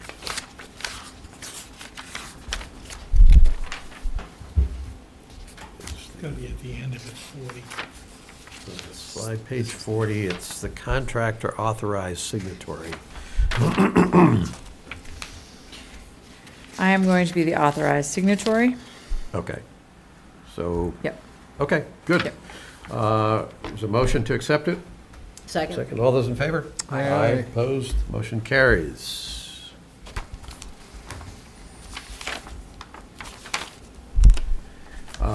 Next, vote to authorize the chair to sign the Tree City USA application. Please. So moved. Second. All those in favor? Aye. Aye. Aye. Opposed? Okay, that's Haven't done. they retired that to Medfield yet? No citizen comment? fresh. No consent, no, assume no, Bill, any citizen comment? No. No consent agenda, meeting minutes. I need to ask you to defer them. I got to page 4. Yep, we can defer. So defer those. And town administrator updates. I have a few updates for you tonight. The first one is I want to say congratulations to Sarah Raposa, our town planner, who just celebrated her 10-year anniversary with the town of Medfield this Wow. week. So, Congratulations, Sarah. you heard from Roberta, but congratulations to Sarah Hannafin, who was named our new COA director, and good luck to Roberta in her retirement. We're going to miss her. Congratulations to Katie Welper, who is going to be our new Parks and Recreation Director, and she'll start next week, beginning of January. Okay. I would like to acknowledge and thank everyone for their patience as we continue to search for a full-time building commissioner. I know some of our residents have had to wait for inspections in the afternoon rather than their usual early morning, so I appreciate that patience as we navigate that field. Gary, who is still working part-time for us, mentioned to me the other day that 50% of all current building commissioners are within 5 to 7 years of retirement. Wow. So we're experiencing that problem right now. With we haven't been able to find a certified building commissioner, and I think that is going to get harder and harder as we move forward. So the holiday hours for the town hall and the transfer station have been posted on the website. Reminder that the annual town meeting warrant is set to close on January 10th. And we wish everyone a healthy, happy, and holiday season. We are incredibly excited for 2023 and all of these new additions to the town. Great, thanks, Christine. Next meetings is January 10th, where the town meeting warrant will close, January 24th. Selectmen reports. Alrighty. So, holiday parade, nice turnout. A little crazy with the guy pulling in behind us in the Volvo, but that was crazy. I sat through, I think you guys did too, the MMA review on Post. Yep. Though it was great until 12:41 and my internet just cut out at my house. And then there was a really nice gathering here on Friday for Roberta. That was very, very nice. I was very happy for her. And then I have a question about, since the town meeting warrant closes January 10th, there is a warrant article that I would like to post regarding restrictions to, extending water restrictions to private wells during town mandated water restrictions. I don't see why we wouldn't be doing that. when we are looking to conserve water and the way things are going and it's getting tighter and tighter, it's all coming from the same supply. So, Yep, I absolutely agree with you. okay, Yep. all right, Put a so placeholder in. placeholder, okay. And then the other one was, and I think we already agreed on this, which was changing the work on Saturdays and Sundays from starting at 8 a.m. and then wrapping up at 7 p.m. and then starting on Sundays at 9 and wrapping up at 7. So that's the noise ordinance. The noise ordinance, yes. Yeah. So we can, That's fine. okay. I have that down. And then I have a question that my dentist asked me tonight about Medfield. So fluoride in the water, why doesn't Medfield put fluoride in the water? I'm going to refer you to a number of meetings that have been held between the Board of Health and the Board of Water and Sewerage, as well as some emails that have been going back and forth. Is this something like 10 years ago to last year? Like It goes way, way No. back. So if it goes way, way back. is It even something- predates me. Okay, so it's something we could surface again, at least get discussion. It did on. last year, and the Board of Health and the Water and Sewer Board have decided. Highly Yeah. politicized, even now with communities that have had it for years, there's a little group that periodically challenges it Yeah. on various grounds. The Board of Health and the Water and Sewer considered it last year. I can send you the emails from their discussions about Yeah, it. that'd be helpful, Yeah, because like she but was they've saying, decided we're one not of the to few move towns forward. that doesn't have it, and it's a determination why some people won't move here, because it's so important for little kids. It's got nothing to do, it doesn't help me and you, our teeth are already formed, but it's the young kids that are getting impacted negatively. Yeah, I can give you a few people to reach out to talk to who are very vocal about, Okay. on both That- sides. That'd be, okay, but is that something we would ever put up to town vote, or is that something that's already controlled by, It's actually under the Board of Health control. so it's under there, so it's not something somebody could bring forward as a citizen's petition to say we'd want the following in the water? You could, You could? you could. Okay. Just- From what I can tell, I grew up in a town that had fluoride, so I just took it as a given that that's something that you should do. But I can tell you there have been some debates on Yes. Facebook around this, that there, to my surprise, the first time I saw them, there's people that have strong views. Very about strong. Not wanting them, wanting Very strong. fluoride, to the point where it's like, maybe I've missed something Yeah. here that that's real. I'm still here, and I grew up with You're not fluoridated glowing. water, so it's apparently not. Anybody that saw Dr. Strangelove, So, anyway, my point is, from a political standpoint, apparently it's not as, amorphous and inconsequential an issue as I would have Okay. thought, until I saw people shooting at each other. It's like, Okay, oh, well, listen, I Strong opinion. I didn't even welcome know the there were- conversation, so. Yeah. Yep. Okay. And I think that, let me just do one quick check on my, nope, they're not, that is all my info. We are good. Pete? So I went to two programs the MMA put on Zoom, the Post one and the EVs one that you mentioned that you had gone to as well, Gus. Congratulations to the memo and the town on the holiday parade. It's fun to see all the scouts out. Let's see, Medfield Foundation had a tour of the grist mill on Saturday because they're a Medfield Foundation initiative. And it was fascinating. Dick Judge actually told us that some of the beams in that building are from 1691, I think he said. It's an incredibly old commercial structure. There you go, commercial property for you. Yeah, maybe we rezone the grist mill. So, that's it. Maybe we could turn it into a residence. Let's see, I already talked about the holiday parade, that's always fun. Although the group of people that were across North Street, I just thought it was a massive crowd that had turned out in the center of town, and for some reason all had decided to be on one side of the road. And then after the fact, I realized they were doing it to literally form a human chain to prevent cars from North Street from trying to turn out onto Main Street, which was It's crazy that interesting. people will do that, I know. Which people had done, apparently, so that's Yeah. why they were blocking it. Well, we witnessed it, right? I mean, the guy pulled right in behind us Yeah. on Pound Yeah. Street. Blew my Yeah. mind. I don't know Yeah. how anyone could do that when you see little girls Yeah. about to enter the street and just drives right in. I don't get it. Used to just be funeral processions, and now it's the holiday parades. Anyway. Can't control stupid. As Eileen and Pete both mentioned, the MMA has had a couple of good webinars this last month, so I did attend both the EV webinar, which I've already talked about, the post webinar. One thing that I took away from the post webinar, and I almost put a question in and I didn't, but then somebody else asked it. Post has, it was a very useful webinar to basically just lay out how the whole Post is structured and how it works. They have a division of standards, which strangely cannot be headed up. So the division of standards is the group that would actually review police actions for appropriateness. The person heading up that division cannot have law enforcement experience, and the people staffing it can't have law enforcement experience. They can't have come out of law enforcement. So as I heard all that, I kind of was saying, well, how does that work when, if you're a police officer and you're involved in a dicey situation and you know what you do is going to be second guessed by a division of standards, and nobody in that division has law enforcement experience, how would I feel about that? And I wouldn't feel really good about it. So somebody asked, the way they asked the question was, how do the people, given that they don't have law enforcement experience, how do the people in this division get trained to know how to evaluate the situations that they're going to be passing judgment on? And there were two people that were presenting. One of them was a police chief from out west, a little farther west of here. And his answer was not direct, but it was very revealing, because he basically said, yeah, that's still getting worked out. So that's cause for concern if you have faith in your police.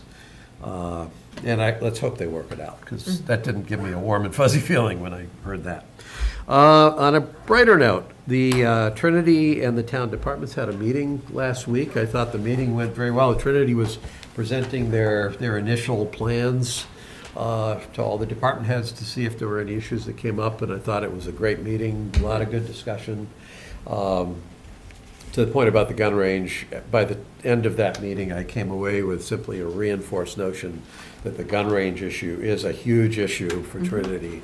The banks, actually, the loaning institutions. Yeah, and I'm pretty sure that we're going to have to lean on our legislative leadership to make sure that they don't do anything to get this project derailed, because the state can't figure out what to do with the gun range. That's got to get figured out, and it's probably got to be figured out this year between now and the summer. Sure. And I say that based on the impression I came away with in this conversation about where some of the leaders of this project at Trinity are putting all their emphasis right now. They have to get an answer to that question before they can proceed with some of the things I think that they need to do for the detailed design, because that'll kill the project if it doesn't get taken care of. And